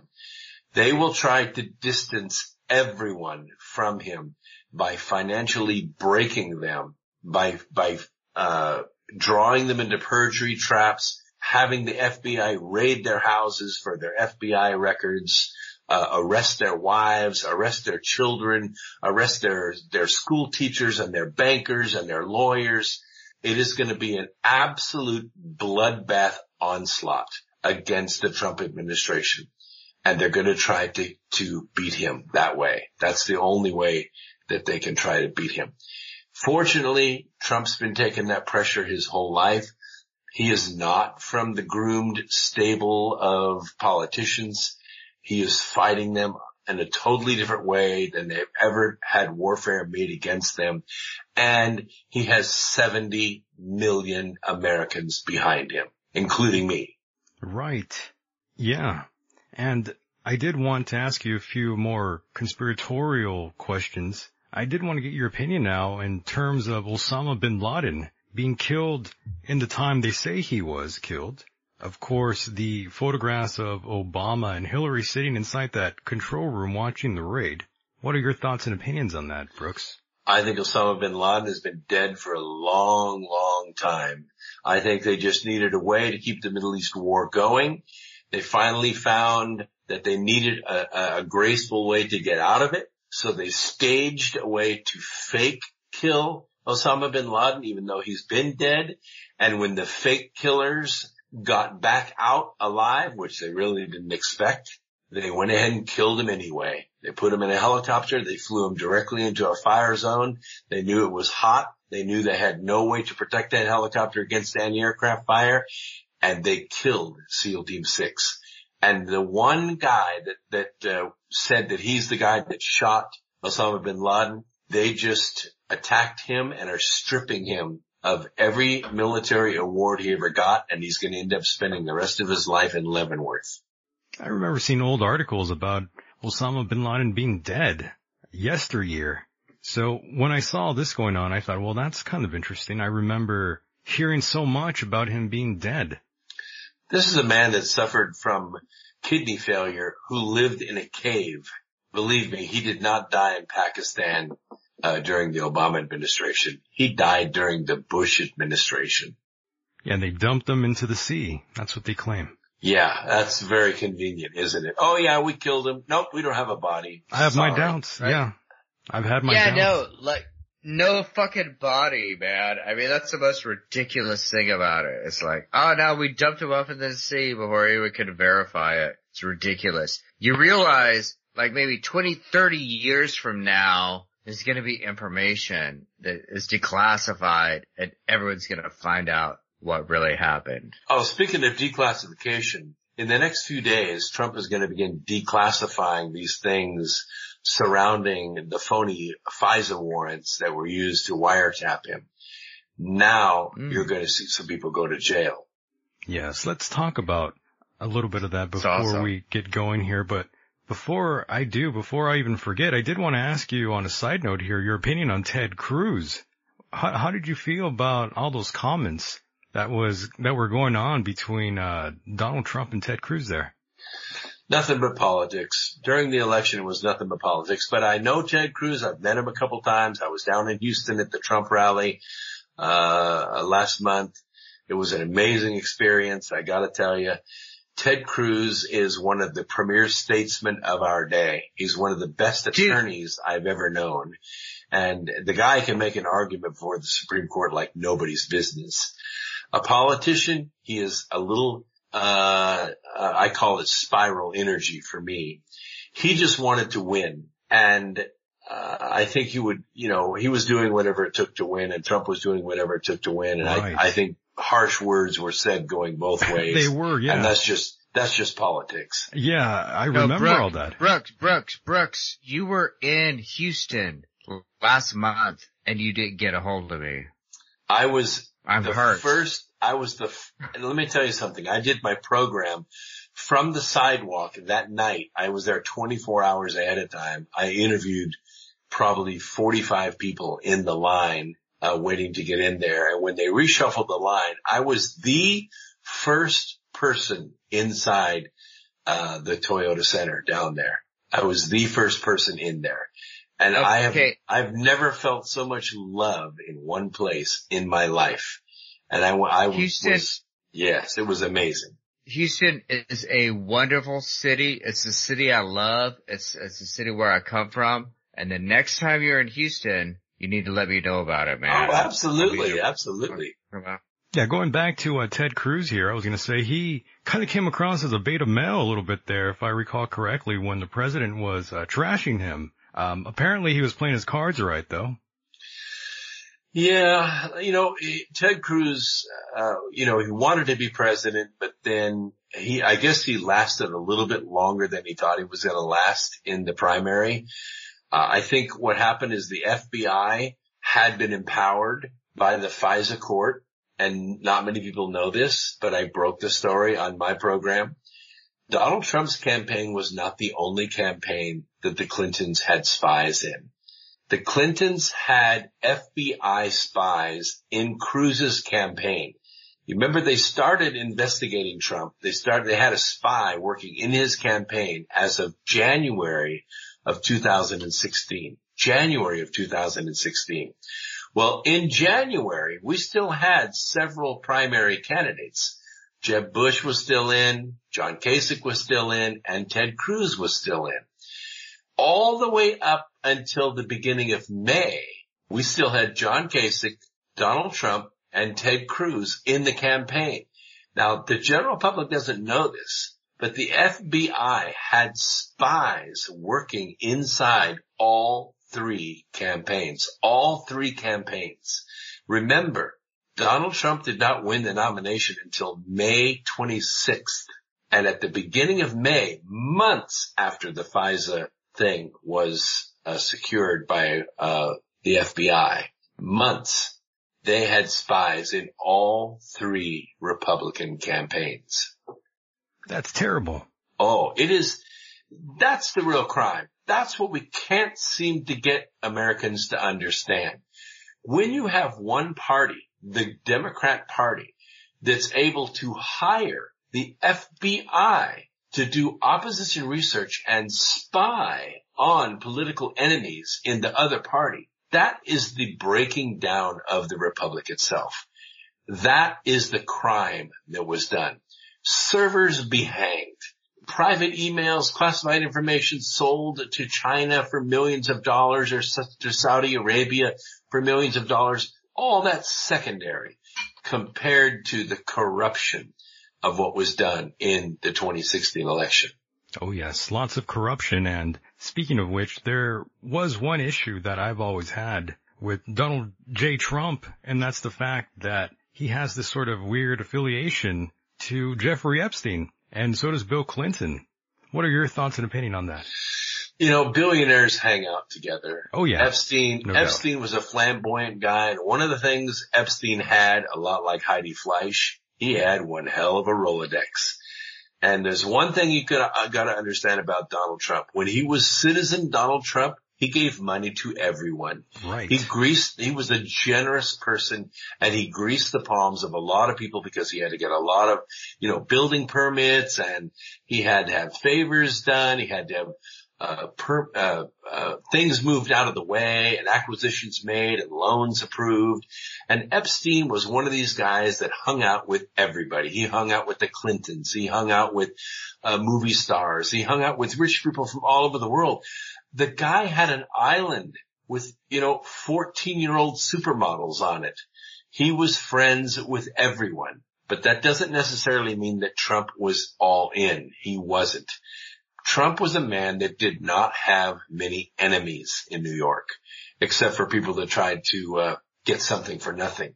And if you've ever done any general contracting, believe me, I have a lot in common with President Trump, not on that scale. But if you've ever hired a subcontractor to come and do work for you, and then they don't finish the job, or they do shoddy workmanship, or they use substandard materials, you don't pay them.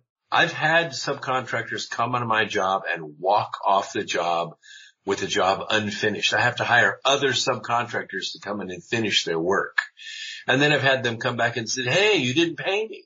And I say, hey, you didn't finish the job. I had to hire somebody at twice the money to come in and fix your mess and make it right. Donald Trump does that on a much larger scale. My question is, did Bill or Donald know what was going on? That's the only thing I'm concerned about. Well, as far as the massages that were going on, the whole pyramid scheme that Jeffrey Epstein was running? I don't think any of that. Remember, Epstein, the only reason he was busted at all was because he personally was a pedophile. Right. Now, it's one thing to have, 14, 15, 18-year-old girls running around the island in skimpy bathing suits, to make middle-aged men, feel horny again. That's one thing. But to actually have physical contact and sex with these girls, that's where the crime was committed. That is something that Epstein did on a regular basis, and that's why he was busted. That's why he went to jail. Yeah, he's a real creepy guy.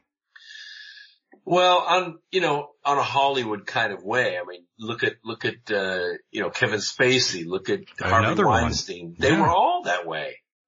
Wow. All these starlets knew that there were 5 of them, 10 of them, 50 of them competing for the same script, the same break, the same, rubbing elbows with a billionaire or a millionaire or somebody that could write a script or give them a movie deal or a modeling deal. These girls knew what it took to get that opportunity, and they openly and freely of their own free will and choice gave it up. Now, after they got the Oscar, then they can come back and say, hey, this guy took advantage of me. But there were a lot of girls that wouldn't do it, and they didn't get the part. There were a lot of girls that would not do it, and they didn't get the part. But does it make it right? It's not right. I'm not saying it is right. But when you're a movie producer like Harvey Weinstein and you've got a track record of of not only getting winning scripts, but also winning Oscars. He's an evil man. Yes, he was. Very but look evil. at the industry that made him evil. You get 10 or 12 women that are on a scale of 1 to 10. They're like a 72. And they're begging you to give them a chance at reading that script. It goes beyond a man like Harvey Weinstein's ability to resist. And it became part of the culture. And if you go back far enough, all the way back to the 30s and 40s, it's always been part of the Hollywood culture. Oh, well, of course. Definitely men in higher positions take advantage of their position. We've seen that time and time again. That's why there's a thing called nepotism, which I believe has ruined the country tenfold over. Well, I don't know about nepotism. I mean, if I could set my sons up in business, I would do it. Of course I would. No, as that's the problem. No, that's the problem. That's the problem with Islam, right? That's the problem with Islam is like everyone marries their cousin, right? I think that's an issue. Well, that's not nepotism. That's incest. Yeah, that's incest though, right? Well, it's kind of similar. No, nepotism is, I've been successful. So you're saying nepotism is okay because it's not incest? I'm saying if you have a chance to give your kids a leg up in society, you would do starting their own business or going to college, right. You do it. Of course. Yeah, I understand that. Sure. But then there's times where people that have no sort of expertise get... Oh, you mean like Chelsea Clinton getting $600,000 a year to work for NBC? Well, of course. Yeah, I get it. Yes. There's many examples of that. You know, you guys know Chelsea is going to be running for president like 10 years from now, right? Oh, I hope so. It's going to happen. I hope she's going to fucking win. I hope so, and I hope I'm cognizant enough to watch it because I'm going to laugh my ass off. I'm going to cry.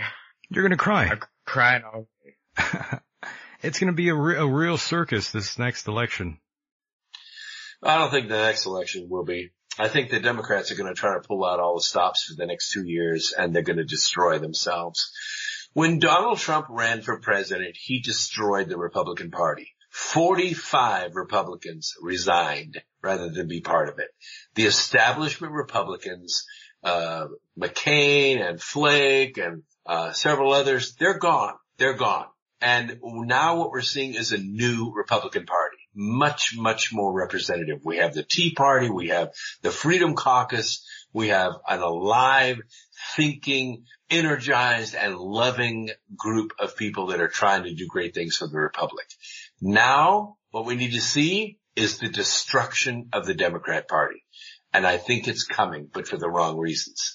Because we're seeing complete idiots like Alexandria Ocasio-Cortez, who did not win her election, by the way. That isn't what happened at all. Her opponent lost his election.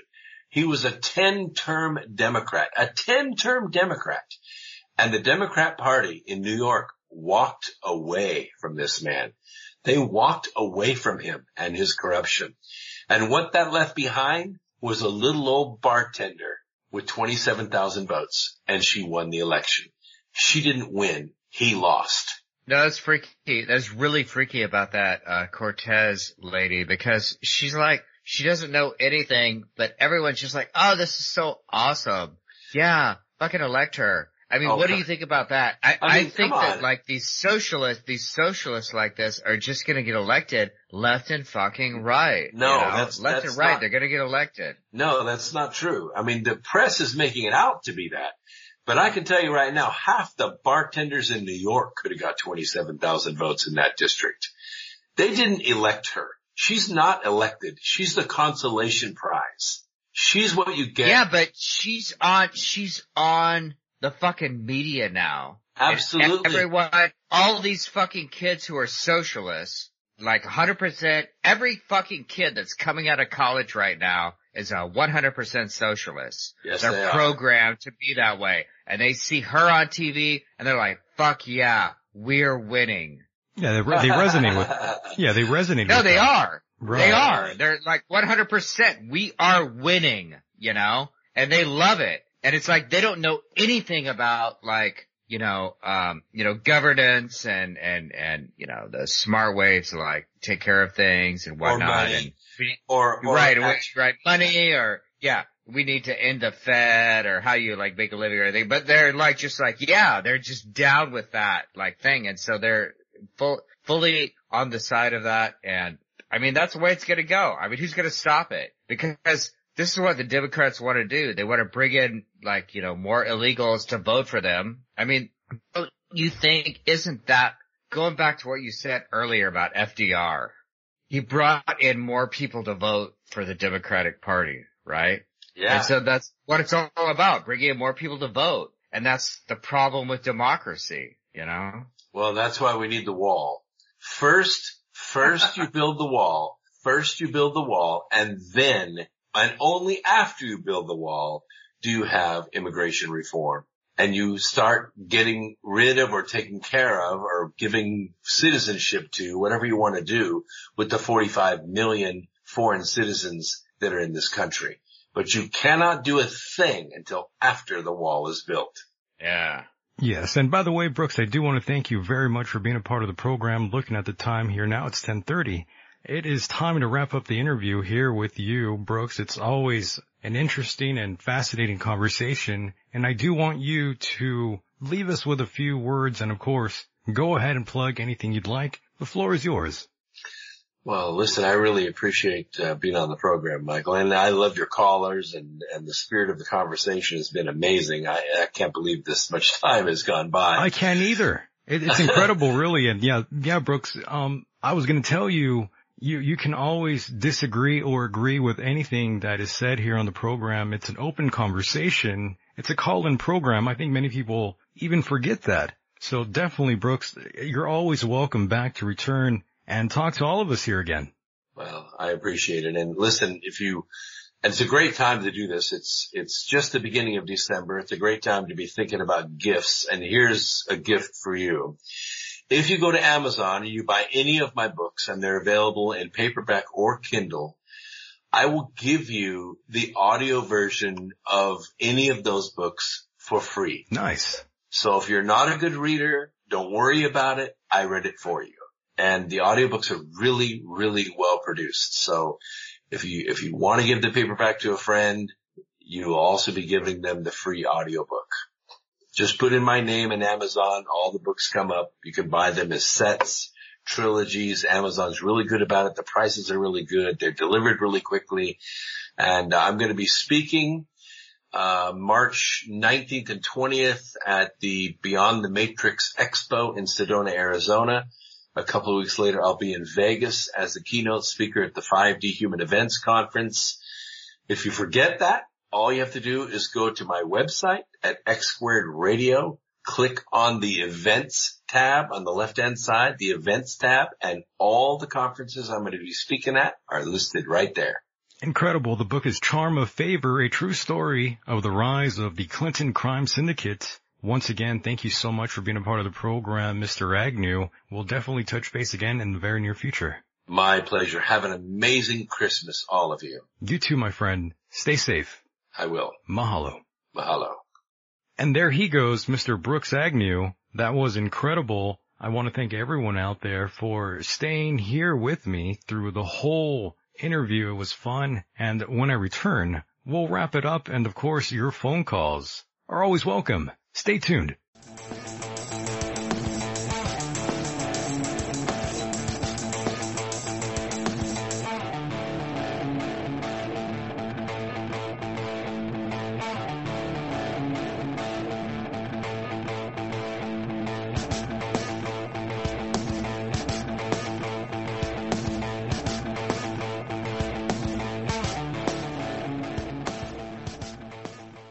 Welcome back to the program. So good to see all of you out there.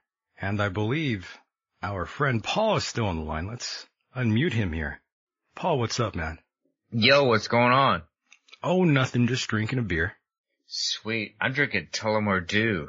Oh, yes. I figured you were drinking by now. Right. I mean, how could I not be? Yeah, I mean, it's late. I figured, yeah, this guy already...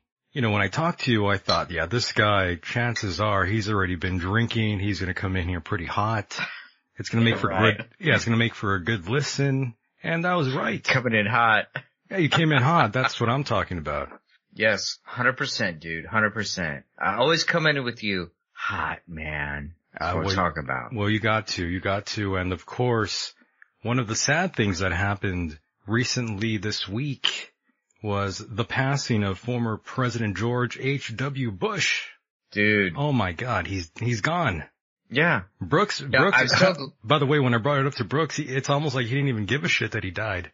Right. It was pretty funny, right? Mm-hmm. I was like, whoa. No, so. Look at that. So, like, when you talk about George H.W. Bush, the first thing I think about, and he brought this up, Brooks brought this up, he brought up the New World Order thing, right? And that is like so personal to me. Okay, so I remember being like, I don't know, fucking, I was like 19, 20 years old. Okay, so maybe I was 21, 22, something like that. But like fucking hanging out with people and like rocking out to, the fucking Ministry albums, right? Like the Ministry album, cause Ministry put out this album, New World Order, right? NWO. That fucking album. But before that, it was like, mine is a terrible thing to taste or whatever. It was, we all listened to Ministry shit. And it was like, that was like changing the world at the time. And then when Ministry came out with New World Order, it was like, oh my God, he was sampling George H.W. Bush. That's true. I mean, that album, you go back, you get that album, and he's sampling George H.W. Bush.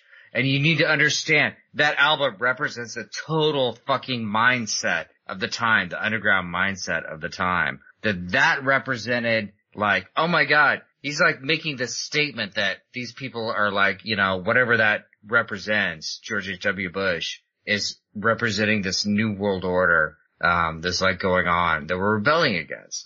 And the ironic thing about that now is that no one gives a fuck about it anymore, and that now Ministry is touring nowadays and they're representing the left wing, right? They're totally representing this completely different like side of things. And it's like none of that shit like fucking even matters anymore.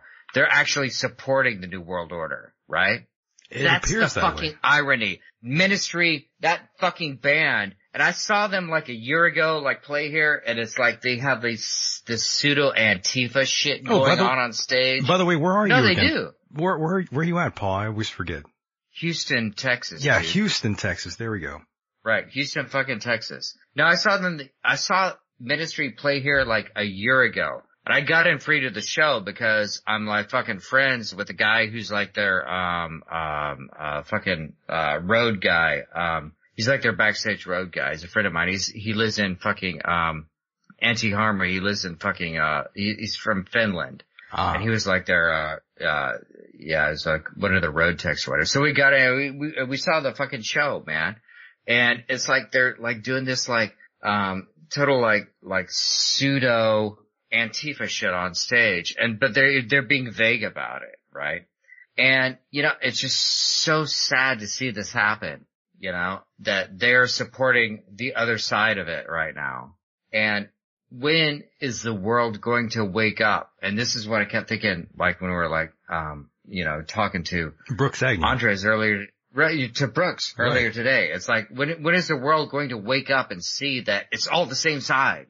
It's all the same side. Yeah, that's one thing we didn't get to cover, or at least I didn't get to mention it, to Brooks, which goes with what you're saying, that both sides, it's all BS, man. Yeah. It really is. It really is. Both sides, they all do business together still. That's just the way it goes. Right. No, they're all struggling for power. And that is what, like, all this shit is really old. And I wanted to talk to Brooks about that, because I saw some of the things in some of his works where he's talking about, right, fucking Socrates and shit like that, like going way back, like Aristotle, right? And it's like, all this shit has been around forever. All these people said a long time ago, we figured out a long time ago, like whether you're gonna like believe in a, authority, like central authority. Are you going to allow a central authority to have power over it or not? Right? I mean, there's only these two ways. You believe in like someone is like power over you, or individualism. You know what I'm saying? Oh, yes. Like individual. That's a dirty authority. word. That's a dirty word nowadays, too. No, it is. Individualism is a dirty word. You get in trouble for it. Yeah, they don't want you to be an individual. Right, no. That's why I'm not on Facebook anymore. Oh, you're off of it. And I got chased off of Facebook, man, for talking individualism. So I'm because you were like, talking and they got mad at you. Right. Yeah, oh no. It happens. I didn't know they got angry at you there. And by the way, I gotta tell you, man, when I first brought you on here, I didn't tell Brooks, anything about you. That was the first time I told him you were going to be on the program, and I think he was like shocked that you were cursing before we were on the air there. You have to understand, he's like an ultra religious guy, you know? So because I dropped an F-bomb, he got freaked out? For a moment there, yeah, I think so. And there's nothing wrong with that. I'm just saying I think it took him by surprise. I think he was like, oh my God. Did he just say that? It was pretty funny though. Well, you know. It was unexpected. I mean, that's how it goes. I mean, that's the reality of the situation. But yeah. I really liked him a lot, man. Me too. I really liked all these things that he was saying, man. I mean, it's like all right on the same page. I mean, he sees the problem. The problem with what's going on is collectivism, is like taking over everything. And, you know, all you can do is like struggle against it or struggle to maintain your own self. You know what I'm saying? Oh yes, we didn't even really. Everything he was talking about was like so badass. I really appreciate it. It was a great conversation, and we didn't really get to dive too deeply into the Clintons and Bill and the Clinton Family Foundation and all their domestic and foreign benefactors. You know how all that goes. We didn't really get to talk about all these crazy things about that family, but it's a lot of things that I think some of the listeners probably are very well aware of. A lot of the listeners out there are very intelligent. Yeah, no, they are, man. I mean, there's like very intelligent like listeners like calling into this program, man. I mean, everyone who like called into it was like really like fucking spot on. I mean, this whole like fucking show tonight was like very revealing, man. Very revealing. Absolutely. You know? Oh yes. And then there's someone in the chat, by the name of Joseph Correra. He's asking if he's being censored on the video chat feed. That would be YouTube. Apparently there are things that you said in terms of rape, that I don't think are allowed in the chat box there. I'm not saying that. That's what, YouTube doesn't permit. So don't get angry at me. I'm not the one messing with anything here. But yes, I thought I needed to address that. No, YouTube is like very controlly. Oh, it is. About things, I think. Yeah. Is there a vaporizer you like to use? That's, what I'm being asked here. And no, I'm not really with vaporizers, to be honest with you. You see a lot of, what does that mean? I'm not exactly sure. There's vape pens and, you know, there's vaporizers to do all sorts of different things, but, mostly out here, I see a lot of people walking around with, you know, a vape pen or whatever, and that's not really my deal. I'm not into that. Do you smoke? I don't know what that means. Are you a smoker, Paul? So I used to smoke like years ago, like I smoked cigarettes, but I totally quit like about 4 years ago. And I vaped for a long time, like vaping cigarettes and shit. I think that's what they meant, unless they meant like a vaporizer for like pot. Is that a thing? Can you do that now? Well, of course. Where can I get one? For vaping cannabis, yeah, no doubt. Did they sell them at Houston? Well, depends on the state law there where you're at. I'm not exactly sure if it's. Okay, probably not. Yeah. But probably can't do that. Wait, there. Where do you live? Where do you live? I'm in California. Marijuana is legal here. Really? You can get vape pens there? Oh yeah. You marijuana vape pens? Mm-hmm. Oh my God. Oh yes. You can get all of that here. Shit. Yeah. Shit. I thought you knew that. No, I didn't know that. Oh wow. No, the laws changed so goddamn fast. I need to move to California. Yeah, you need to move to California, and I believe James has returned for a message here. James, what's going on, my friend? What's happening, brothers? What's up, dude? that was an excellent show. Oh, do you like that? Oh, it was very nice. That was a fun show. Huh? That was a fun time. It was. The one gentleman, why am I mind dumping his name? He's on it. He's got a few things that's why I was like throwing things to him, but I also had to leave because I was like, I just felt bad. It's like I was saying too much. Do you have a fan on in your room there? Yeah, unfortunately. It is very loud here. Yeah, turn that fan off, man. Hey, you're killing my ear a little bit there. I'm sorry. You have to kill that fan. No worries, mate. Give me a sec. Yes, if you can, I would definitely appreciate that.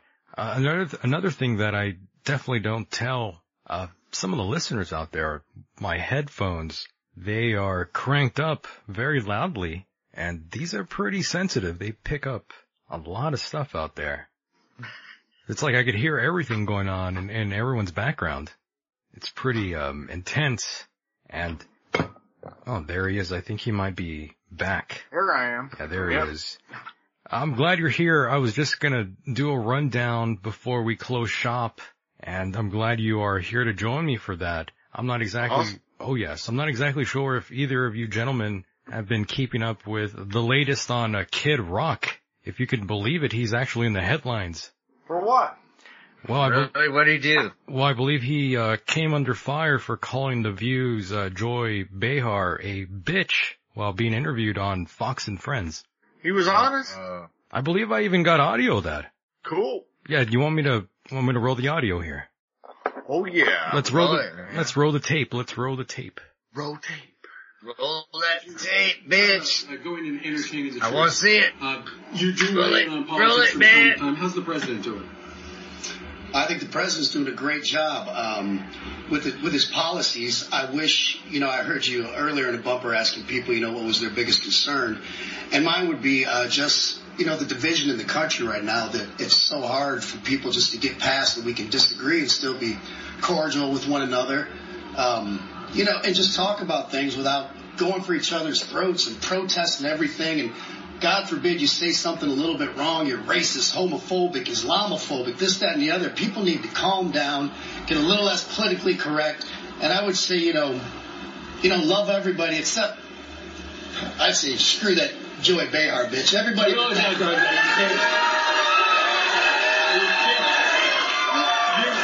say that. I mean lady. We apologize for that. I mean lady. Listen, she's just got a different point of view than you do. Exactly. Hey, maybe we'll go on and I'll hash it out with her. We'll talk about it. But anyway, exactly, aside from joking, which I was, is just go out and, hash it out with people and have your thoughts and ideas, but be able to still go have a beer with somebody and just say, hey, we all love this country and, let's have different ideas, but try to move forward and be more together and realize at the end of the day, we're all Americans. We are all Americans. See, this is the thing. We don't have to all be together. We all just have to recognize each other as individuals. That's the thing. We don't all have to be together all the time. We just all have to recognize each other as independent individuals. I'm still baffled. Each other alone. I'm still baffled that he's even on television, to be honest with you. What a terrible show, by the way, that The View. And so is Fox and Friends. I have to be honest with you. That's another terrible show. And goddamn, that Kid Rock, he sure plagued the airwaves back in late 99, early 2000s, along with that Fred Durst. Good God. Yeah, no. Awful music. No. Well, Kid, though, the thing is, he's had a genesis to where he is, pro-gun, pro-Republican. He hung out with Hank Williams Jr. a little too much. He's not wrong, though, on some of the things he just said. And he's not wrong. Yeah, he's Hank's not wrong. Good, though, man. His whole, family line is good, though. They can do no wrong. But Kid Rock actually had some good songs, that duet with that female. Oh, how dare you. I like that song. How dare you. I'm sorry. Were you a Kid Rock fan back in the early 2000s? Here's what happened. Oh no. Let's hear it. It wasn't the early 2000s. Oh no. This was in the 90s, the late 90s. Yeah. That's what I'm talking about. Everybody in my unit that I was working with, all these young dudes, I was an old hand by that time. Right. And, were you in Desert Storm? Were you a Desert Storm soldier? Yeah? Okay. That was How my old are you, first man? How 50. old are you, dude? Paul's drunk, by the way. I'm 50. Anyways, I'm 52. I'm 52. Cool. Also, I mean, I'm 50 also. I'll be drunk I'm eventually. I'm born in 1968. Yeah. So. Amazing. That's nice. So, anyways, what ended up happening is all these young dudes on my thing, they're playing, that Kid Rock and Eminem all the time, Oh right? boy, yes. And I'd be like, shut that shit off. Oh no. And on the boombox, right? They converted you. Boombox. Yeah, they converted you, right? No, it's not even that. And then you were wearing the red pants, the red Dickies, the hat. No, not at all. Oh no. You'll hear it. All of a sudden, the final day we were down at Fort Knox doing some stuff. All these guys went down to the PX and bought me every Eminem CD and Kid Rock's, I think it was 2 CDs at that time, maybe 1. And, I liked Kid Rock more than Eminem because he had a couple, good songs on, I can't remember, Rebel Without a Cause or Devil Without a Cause. That's what it was called. And, I was like, okay, but I'd still listen to Eminem now. I won't listen to because he got so fucking stupid political. He's another divider. So yeah, that's my 2 cents on it. But I understand. Yeah, you were slowly converted there for a while. Well, I listened to it, you know. Nothing wrong with that.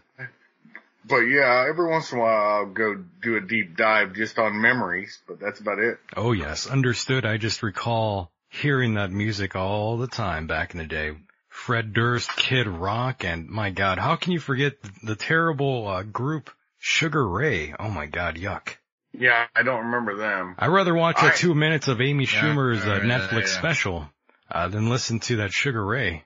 See, I always listen to talk radio and shit, so I only listen to shit that I would put in my CD player. Yeah.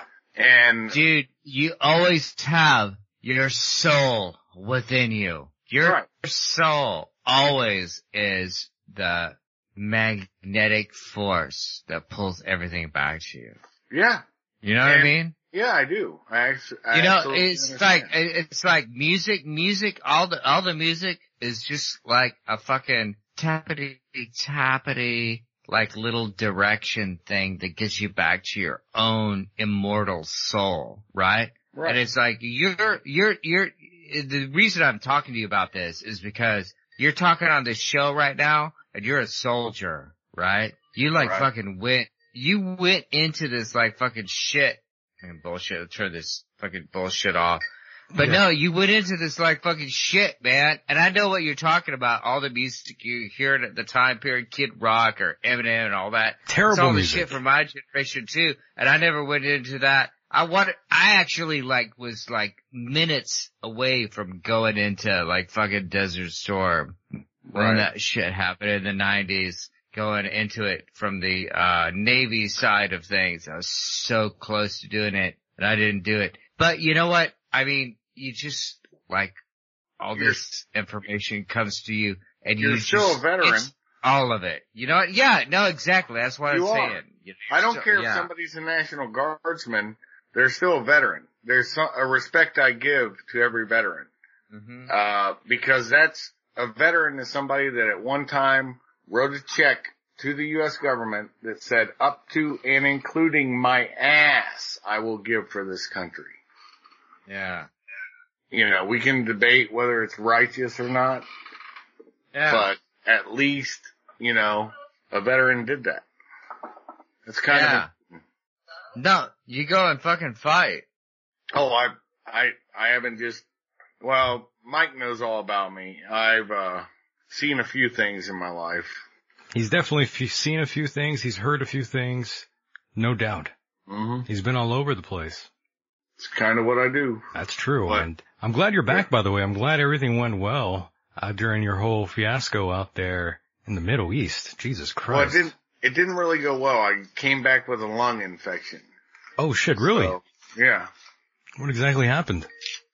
Well, there was, starting from Kuwait, there was nonstop. I think we had maybe 5 or 6 clear days my entire time in the Near East this time. and it was nothing but sandstorms. And normally I'd be able to move from place to place, but I was stuck on Kandahar, and Kandahar, right in the middle of the base, has a big shit pool. And so the sand blows into the shit pool, dries out, flies around down your lungs, and so that's what happens. Amazing. Yeah. But yes, I do want to thank you for being a part of the program, my friend. It is almost time to wrap up here, but I do have a few other things I do want to ask you before I let you go. Cool. Yeah, I have one thing I want to ask you go before ahead. you let me go. Yeah, go ahead, Ben. We're still supposed to do a show sometime on my channel. I'm down, yes. I want to do that interview. Oh, yeah. That's it. That was my only question. Oh, I'm down to do it. Cool. Believe me, I want to do it. Mm-hmm. I'm ready. Just give me a date, and then I'll jump in there. I think it sounds so fucking awesome. Look at Paul. Paul, how much did you drink tonight? Jesus Christ. I drink a lot. I drink a lot of fucking whiskey. Oh, that's what it is. Tullamore Dew. Paul, you're the best fucking... You're a soldier. Best fucking Irish whiskey you ever, fucking drink. Hey, Paul. Paul's a real... Huh? Paul's a real writer, by the way. He's getting drunk. Cool. That means he's a real writer, in my opinion. Well, I was right. Here's just like fucking... What's up? Here's my thing, Paul. You'd probably like VRS, Veterans Radio Syndicate. They have something called The Bar. And, it's where a bunch of veterans just, combat veterans just get around together. I've been on it a few times and just get shit-faced as they're, doing the podcast. It's fucking hilarious. It's a good time. That's fucking awesome. It is. Yeah, that's Dude, I love it, man. I want to check that out. Oh yeah. Veterans Radio Syndicate. Very nice, very nice. But yeah, go ahead and definitely give me a time and date, and I'll jump in there with you. Well, we'll talk about that offline. Yeah. I'm gonna do it when you want to do it. So you're gonna be the one that has to give me time and date. I'm calling the shots. Okay. You are, yeah. The just like when I interviewed James Fetzer and other people. Nice. Okay. They tell me when they want to come on. All right. Cool. Well, I'm in. Awesome. That'd be great. Now, what were your questions for me, brother? Well, I was curious. I did want to get your opinion on exactly who should I bring on next here on the program. There's got to be someone in mind that you think would benefit greatly being here. The listeners, rather, not just me.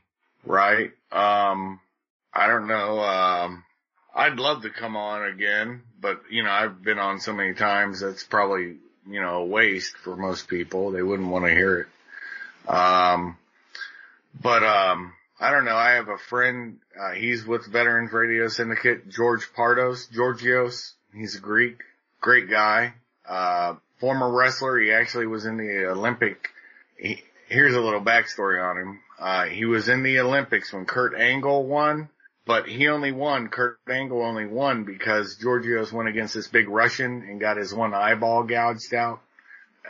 Long story behind that. And he stayed in the military, believe it or not.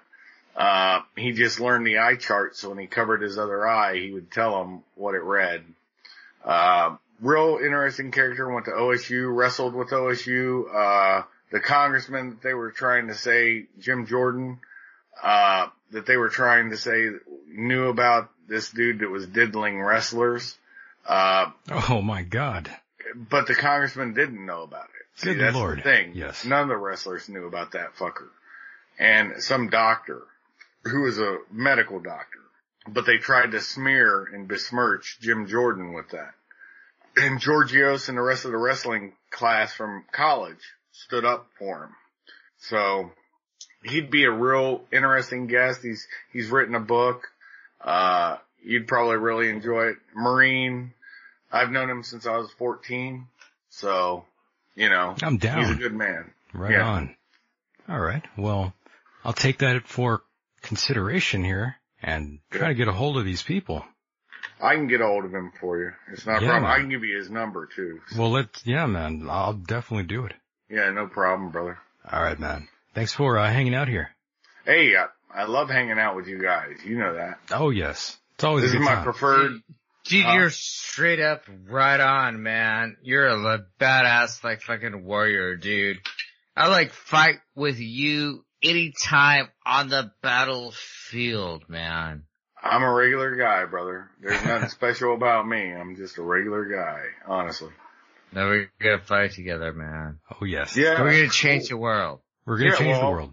I've done it a few times, and I can tell you, sometimes changing the world comes back and bites you in the ass. So no good deed goes unpunished. That's what we learned time and time again. But thank you so much for calling in. We'll do it again soon, my friend. All right, God bless. All right, take care. Well, and be safe. Mm-hmm. Bye-bye. All right, fight on. And there he goes. And the fight did continue for a woman out there. In Florida, a woman accused of pulling a knife on man who confronted her when she passed gas. Now that's a story, Paul. No, that's quite extraordinary. Can you believe interesting. That? It really is. A Florida woman was arrested after she allegedly pulled a knife on a man who was offended by her breaking wind. How do you feel about that? Paul, there was a woman by the name of Shanetta Wilson. I believe she was arrested for aggravated assault with a deadly weapon. I believe she pulled a knife out on a man who was clearly offended when she allegedly passed gas while waiting in line. So what you're saying to me is that with the situation that we're at right now. Right. The situation.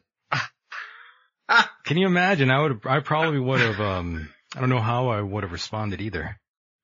The situation we're at right now is that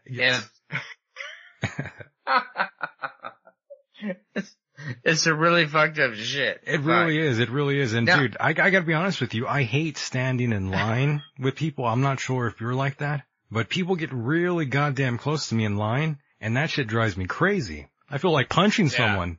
Yeah, I literally feel like punching someone or throwing an elbow to their jaw. I get that angry. No, it's really fucking difficult. So, okay, First of all, no, it is like really disgusting. Right. Like people like get up close to you. Oh, it's gross, yes. And yeah, no, it is like really disgusting when people get up close to you. But at the same time, it's like, everyone needs to go their own way and step back from each other. And we need to understand that we like fucking, walk on with each other. You know what I'm saying? Oh, I hear you. I'm with you, my friend. Till the end, no doubt. And of course, it's incredible. Here we are in 2018, almost 2019, and there are no flying cars. But one thing there aren't. No flying cars yet, but one thing that we do see are the self-driving cars. Mostly they're prototypes, still in the beta stages. However, I was looking at this article and they were talking about how studies now suggest that there will be more people having sex in these driverless cars. How do you feel about that? Well, are you going to be banging in the car? Do you think that's going to happen? I don't know. I mean, eventually I think people are going to be, drinking while they're in a driverless car. I'm pretty sure we're going to see a lot of that. And yeah, I could imagine there's going to be some banging going on the road, no doubt. I think it's fine. I think it's awesome, man. I mean, my God. I mean, that's what's going to happen is like that's the future. Individuals. That's the future, man. That's the future. No, absolutely, dude. That is the future. The future is individuals will write their own They'll prosper. Direction. Oh, and, yes. I mean, I can't wait. I can't wait either. That's how, come on. I'm excited. Look, this is the reality right now, dude. When I go to a show, if I'm gonna go to a show and see a band play, I'm gonna use, Uber to take me there. Right. You know what I'm saying? I mean, that's what I do. That's what you do, yeah. That's how I get shows now, Oh, by the way, Star's here. Star, did you have a question? I love it. What's up, Hello. Star? You were saying Oh my God, Star's back. Oh my God, Star. I'm so glad you're back. What's up? Paul's drunk, by the way, if you didn't notice. Wait, what? I said Paul's very drunk tonight, if you haven't noticed. Okay. I'm getting there, though. I'm catching up to him, eventually. Yeah. You were saying something about with the new, auto-drive cars, people would have more sex or something like that? That's what the studies are suggesting right now, yeah. People have been having people have been having sex in the car since they were chauffeurs or places to drive at night. Star, are you having sex in the car? What? Have you had sex in the car yet? Yet? Oh, yet. Oh. How long have you been having sex in the car, Star? I think that's the real question. I think, if memory serves me well,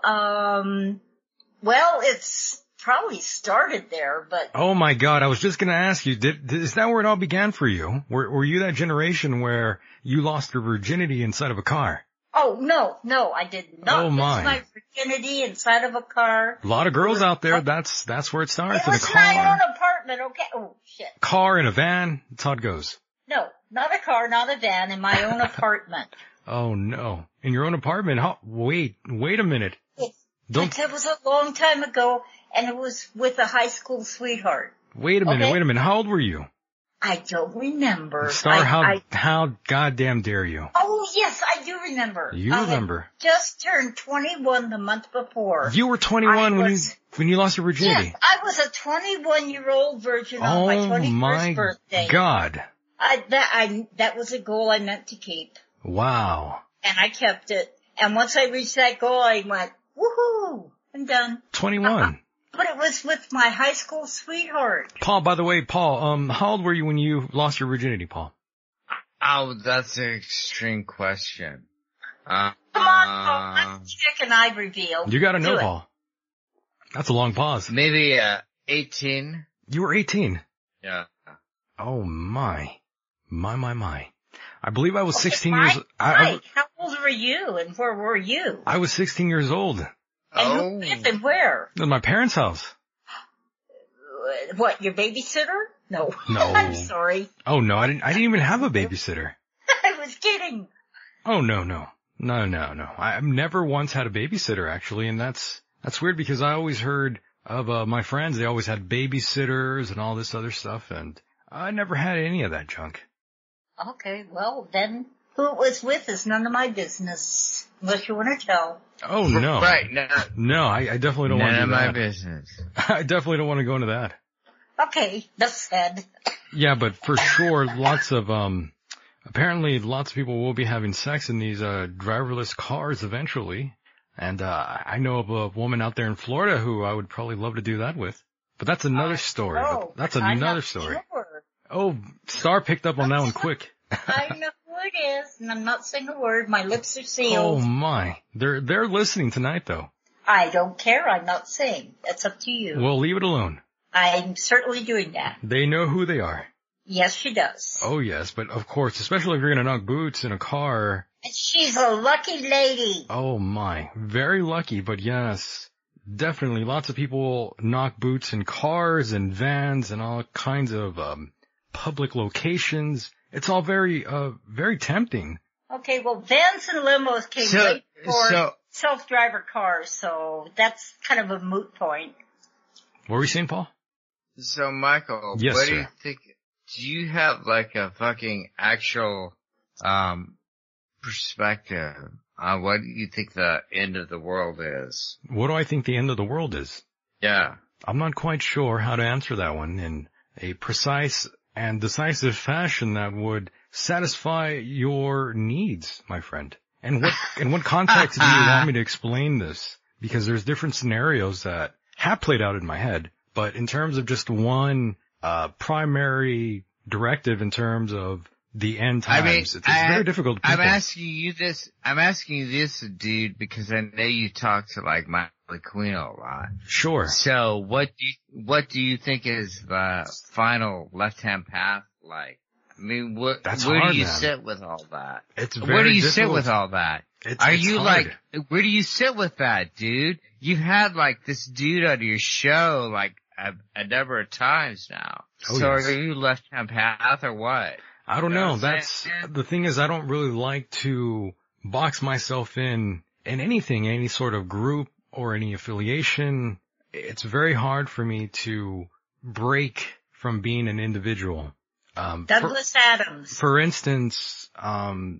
No, that's the thing. You can't do that. You break from being an individual. What are you talking about? You're an individual unto yourself. Agreed, and that's why I have the philosophy of not belonging to any group, to any sort of extension. For instance, all these things I've read, all these texts, all these books of the occult, of sacred, holy scriptures, all these things, I truly felt all the answers, like you were saying, all come from within. They don't come from an outside source or any sort of influence, especially someone like myself. Those who know me personally know very well how hard-headed I actually am on a lot of things, and I really try not to get too involved. I'm someone who's 1 foot in, 1 foot out in many ways, my friend.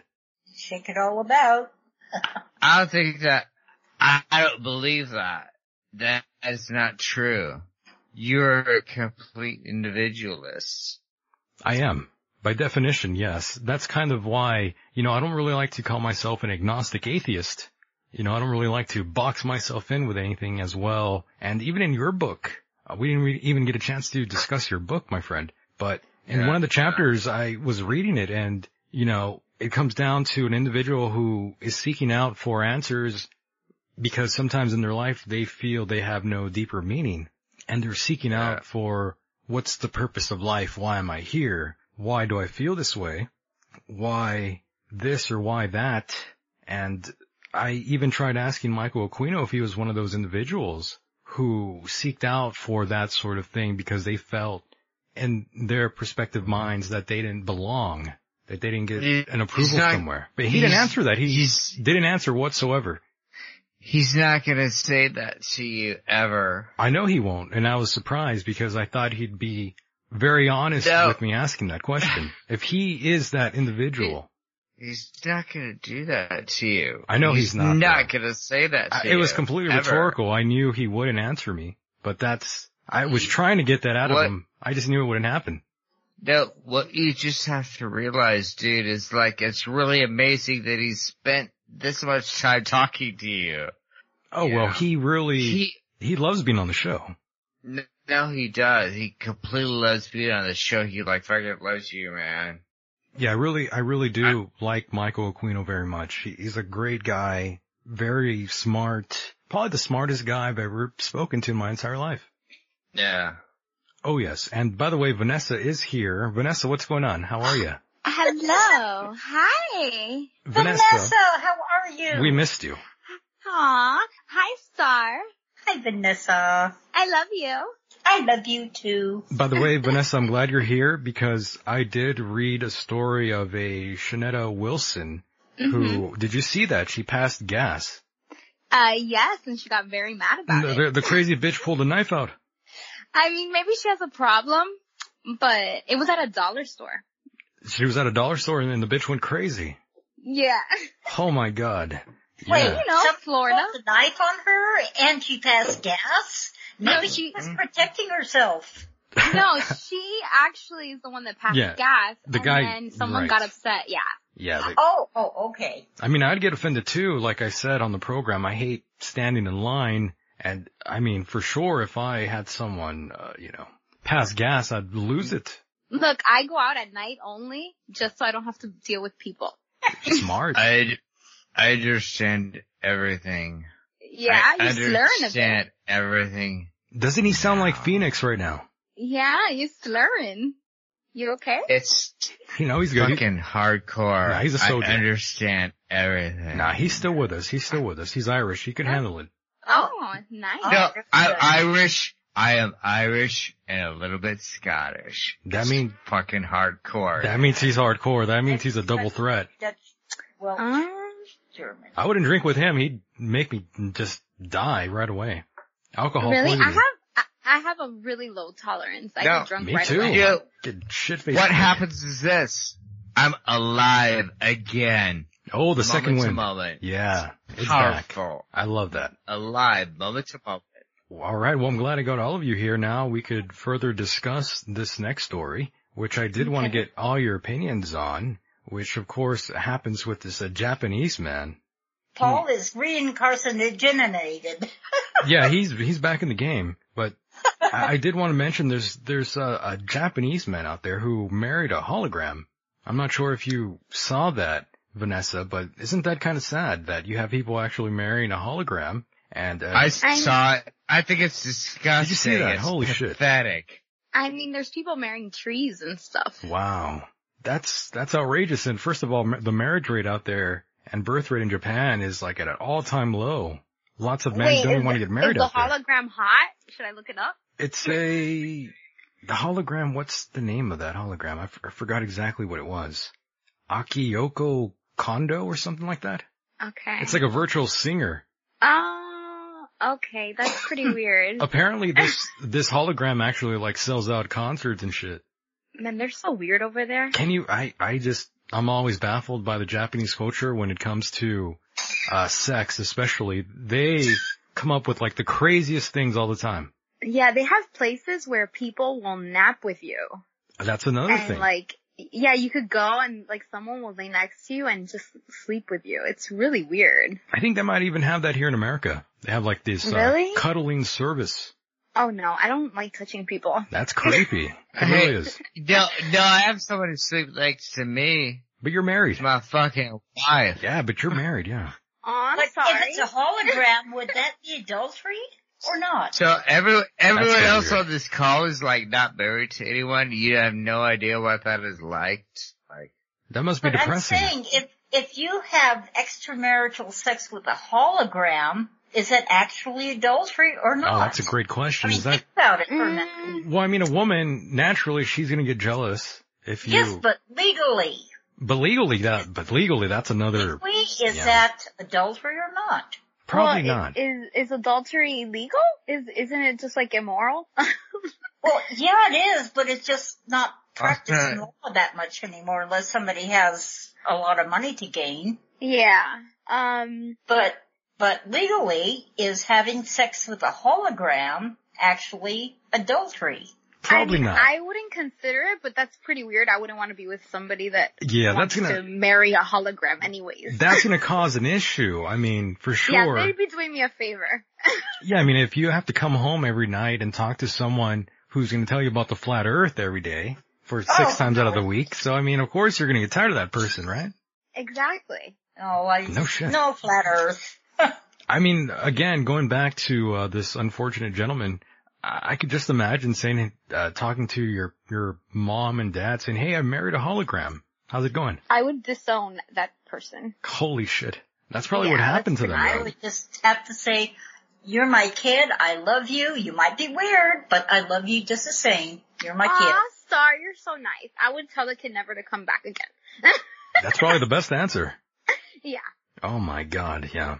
And the Me Too movement continues on and very strong. Another individual was caught in the crosshairs. That, of course, comes by the way of Tyson DeGrasse Tyson. He's the next victim here. Apparently he made inappropriate sexual advances towards two women now. He's a famous astronomer on one of the mainstream media channel thingies. Yeah, the flat earthers are really happy about this. I mean, people are very happy and excited, I'm sure, and it's a very unfortunate situation. I don't know exactly if he did this or not, but it's... Tyson is a flat earther? No. That's not what we're talking about. Flat earthers hate him. Right. Oh. Yeah. Yeah, he's got some heat with him, but, when I think about this, it makes me wonder really, because I would assume he is a bit socially awkward with women in privacy. Because, think about it, he is socially awkward. Mm-hmm. You would have to imagine that. I don't know him personally. I think he is. I'm making this assumption. He probably isn't, but just given the fact that I've seen him so many times, I could just make that assumption that I think he's probably a little awkward. Yeah, he doesn't look very smooth. No, he doesn't. No, he looks like a goofball. Yeah. Wary of assumptions. Just be wary of assumptions. I'm good at reading character, and he looks like a cornball to me. Yeah, but I mean, I don't know. I mean, it feels like everybody gets like assaulted nowadays. I know everyone gets hit with something, right? Yeah, I mean, can you imagine? Well, we do have to wait till the dust settles, of course, and then we'll find out. But it is telling though, a number of these professors, they all seem to get popped. Especially, it's almost like the norm, especially with all the female teachers that get popped for sleeping with both male and female students nowadays. Wow. Both? Oh yeah, there's many stories now of women sleeping with other female students. Look it up. I know, but I remember like when I was in school, like that never happened. It never did happen. Well, at least I didn't know about that, but I didn't have hot teachers though. I didn't have hot teachers either. They were just terrible looking. Yeah. But that does seem Not to be at all. right, and that does seem to be a bit of a problem here in America today. There are multiple teachers sleeping with students, and a lot of them are women. Yeah, I totally believe that. Didn't have that Women shit. are kind of crazy. Didn't have that shit growing up. I still recall my 7th grade art teacher. She was a drunk, and she would be asleep in class all the time. Art teacher? Art teacher, and I always hated every single art teacher I've ever had, and definitely would not bang her. She was ugly and just an alcoholic, and she just stunk. Not even a little bit. No, I wouldn't even put a finger in there. Oh God, no! Yeah, it was just terrible. You went there. I know, that's the alcohol. But yes, Where's Paul? no, Paul's in here. He's probably drinking. Yeah, Paul, man. did you pass out? He is. No, Paul's in the Dude, game. what's up? He's here. No, He's here. Down. We love you, Paul. What happened to Phoenix? Phoenix was in here in the chat room, but then he left. I think he probably had to go to sleep. It is late for him as well, as it is for everyone out there in the East Coast. And of course, we are coming to a close here on the program. Star, any final words before I let you go? Keep up the great work, Mike. You're going so well. I really am glad. Amazing. Well, thank you for being here and hanging out. Hopefully you don't end up like a Roger Stone or a Jerome Corsi behind bars. Oh, gee, thanks. I don't think so. Well, that's a joke. Oh, okay. I was making the joke that I'm looking very forward to Jerome Corsi deciphering the latest Q drops behind bars. Or a bar. No. Or kidding. a buffet. But yes. That Okay, Jerome Corsi. Michael, good night. Love him. Love you too, Star. Bye, Star. Bye, Vanessa. Love you. Take care, Love Star. you. Incredible. Paul, what's going on? Are you there? Are you alive? Are you kicking? Dude, I am alive and kicking. I believe it 100%. Fucking A. What an amazing show. What an amazing show you've done tonight, dude. It was fun, right? Badass. Did you like Will that? you remember it tomorrow? Paul will. He's a soldier. Absolutely. He'll remember. Yeah. 100%. I remember every fucking moment of it. It's like a fucking badass show. Rock and roll. Very good, man. Like, absolutely awesome. I love hearing that. And I do want to thank you so much for being a part of the program here, Paul, and taking on special duty of special co-host here. I appreciate that, man. Anytime, man. Anytime you ask, I'm here for you, man. Wonderful, man. It's a great show, man. I very much enjoyed, like, talking tonight, and let's, like, do it again sometime. We'll do it again, Paul, no doubt. Go ahead and plug anything you'd like before we let you go.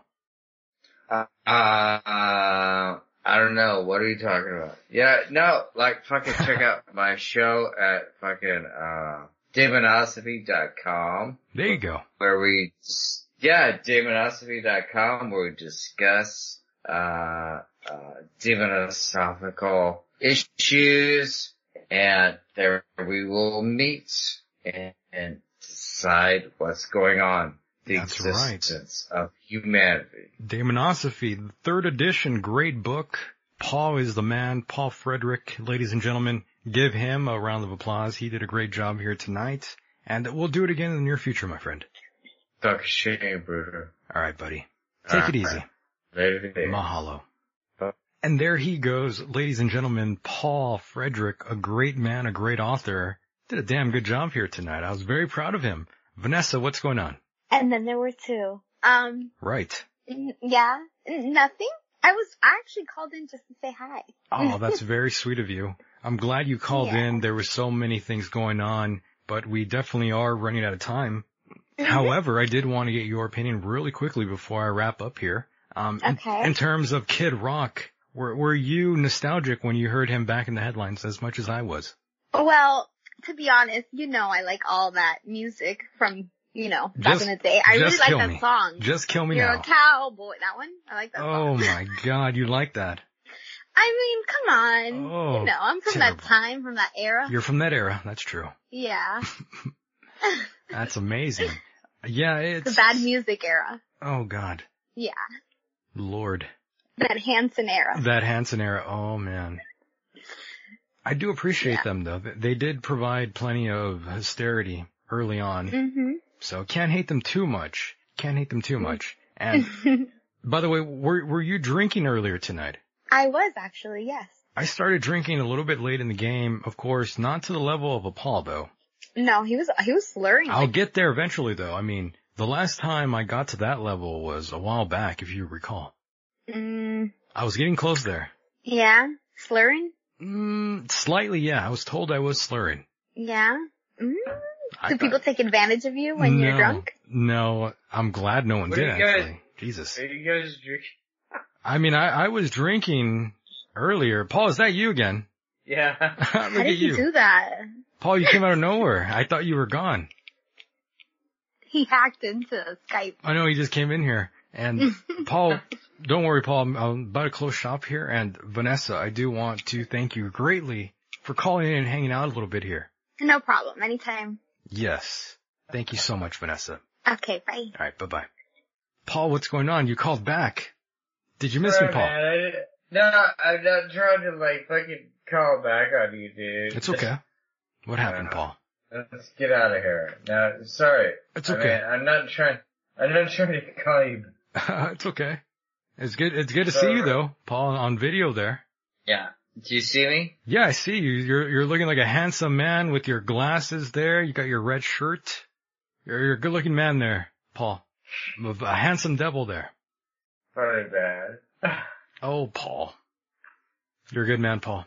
No, you're a groovy dude, man. I love you, buddy. Good times. Fuck man. yeah. I had a great time with you, Paul. Now. Hell yeah, buddy. Really wonderful, man. Fuck. Oh, yes. That's a great shirt, by the way. Got the little devil there. He's like waving something around, folks. You folks at home can't see, but great shirt. I like that. You got like a demon coming out of the shirt there. Look at that. Wow. Oh, the hair? What is that? Some woman? Look at that. Holy shit. Now that's a shirt. It's quite extraordinary. I like it. Look at that. Wow. That actually would look good on a poster. You got the woman there. You got the boobs hanging out. You got the devil there. I like that. That's pretty good. Very nice. Very nice. Paul, well, once again, Paul, love you to death. We're going to close up shop here, Paul. Rock on, Paul. Love you. All right, Paul. Take care. My goodness. Love him very much. Don't forget, if you missed last week's show, it is up on YouTube, or go to michaeldeacon.com. I also want to thank deprogrammedradio.com, as well as everyone out there on bellgab.com. Great folks out there. And of course, all your donations are appreciated greatly. You can go to michaeldeacon.com, and on the right-hand side of the page, click donate. Any amount is fantastic. Also, I appreciate all those outside of America, those in Germany, those in the UK, and those in Canada. Lots of listeners out there. Lots of them sending me messages all the time. Those emails I always forget. Eventually I'll get to your emails and I'll read them here. And if you are listening to this on a replay, keep in mind, you can always go back on the TuneIn Radio app and search End of Days, and you'll find the 24/7 network. I hope you enjoyed tonight's program. As much as I did, it was fun. I'm Michael Deacon. Thank you all so much for joining me here tonight on this great journey. And with that said, the world is a mysterious place, and life itself is a mystery. Until next time, good night, everybody. Drop out of graduate school. Drop out of You mentioned the Illuminati, yeah, we won't go into who's behind them, but the Illuminati certainly is part of the whole thing. The top members of the Illuminati are open worshippers. I could tell that all the mainstream media outlets were giving me like bullshit. It's so appropriate. I wish I could be in that ring with Hogan right now. It's crazy. I had no idea this shit existed before 726.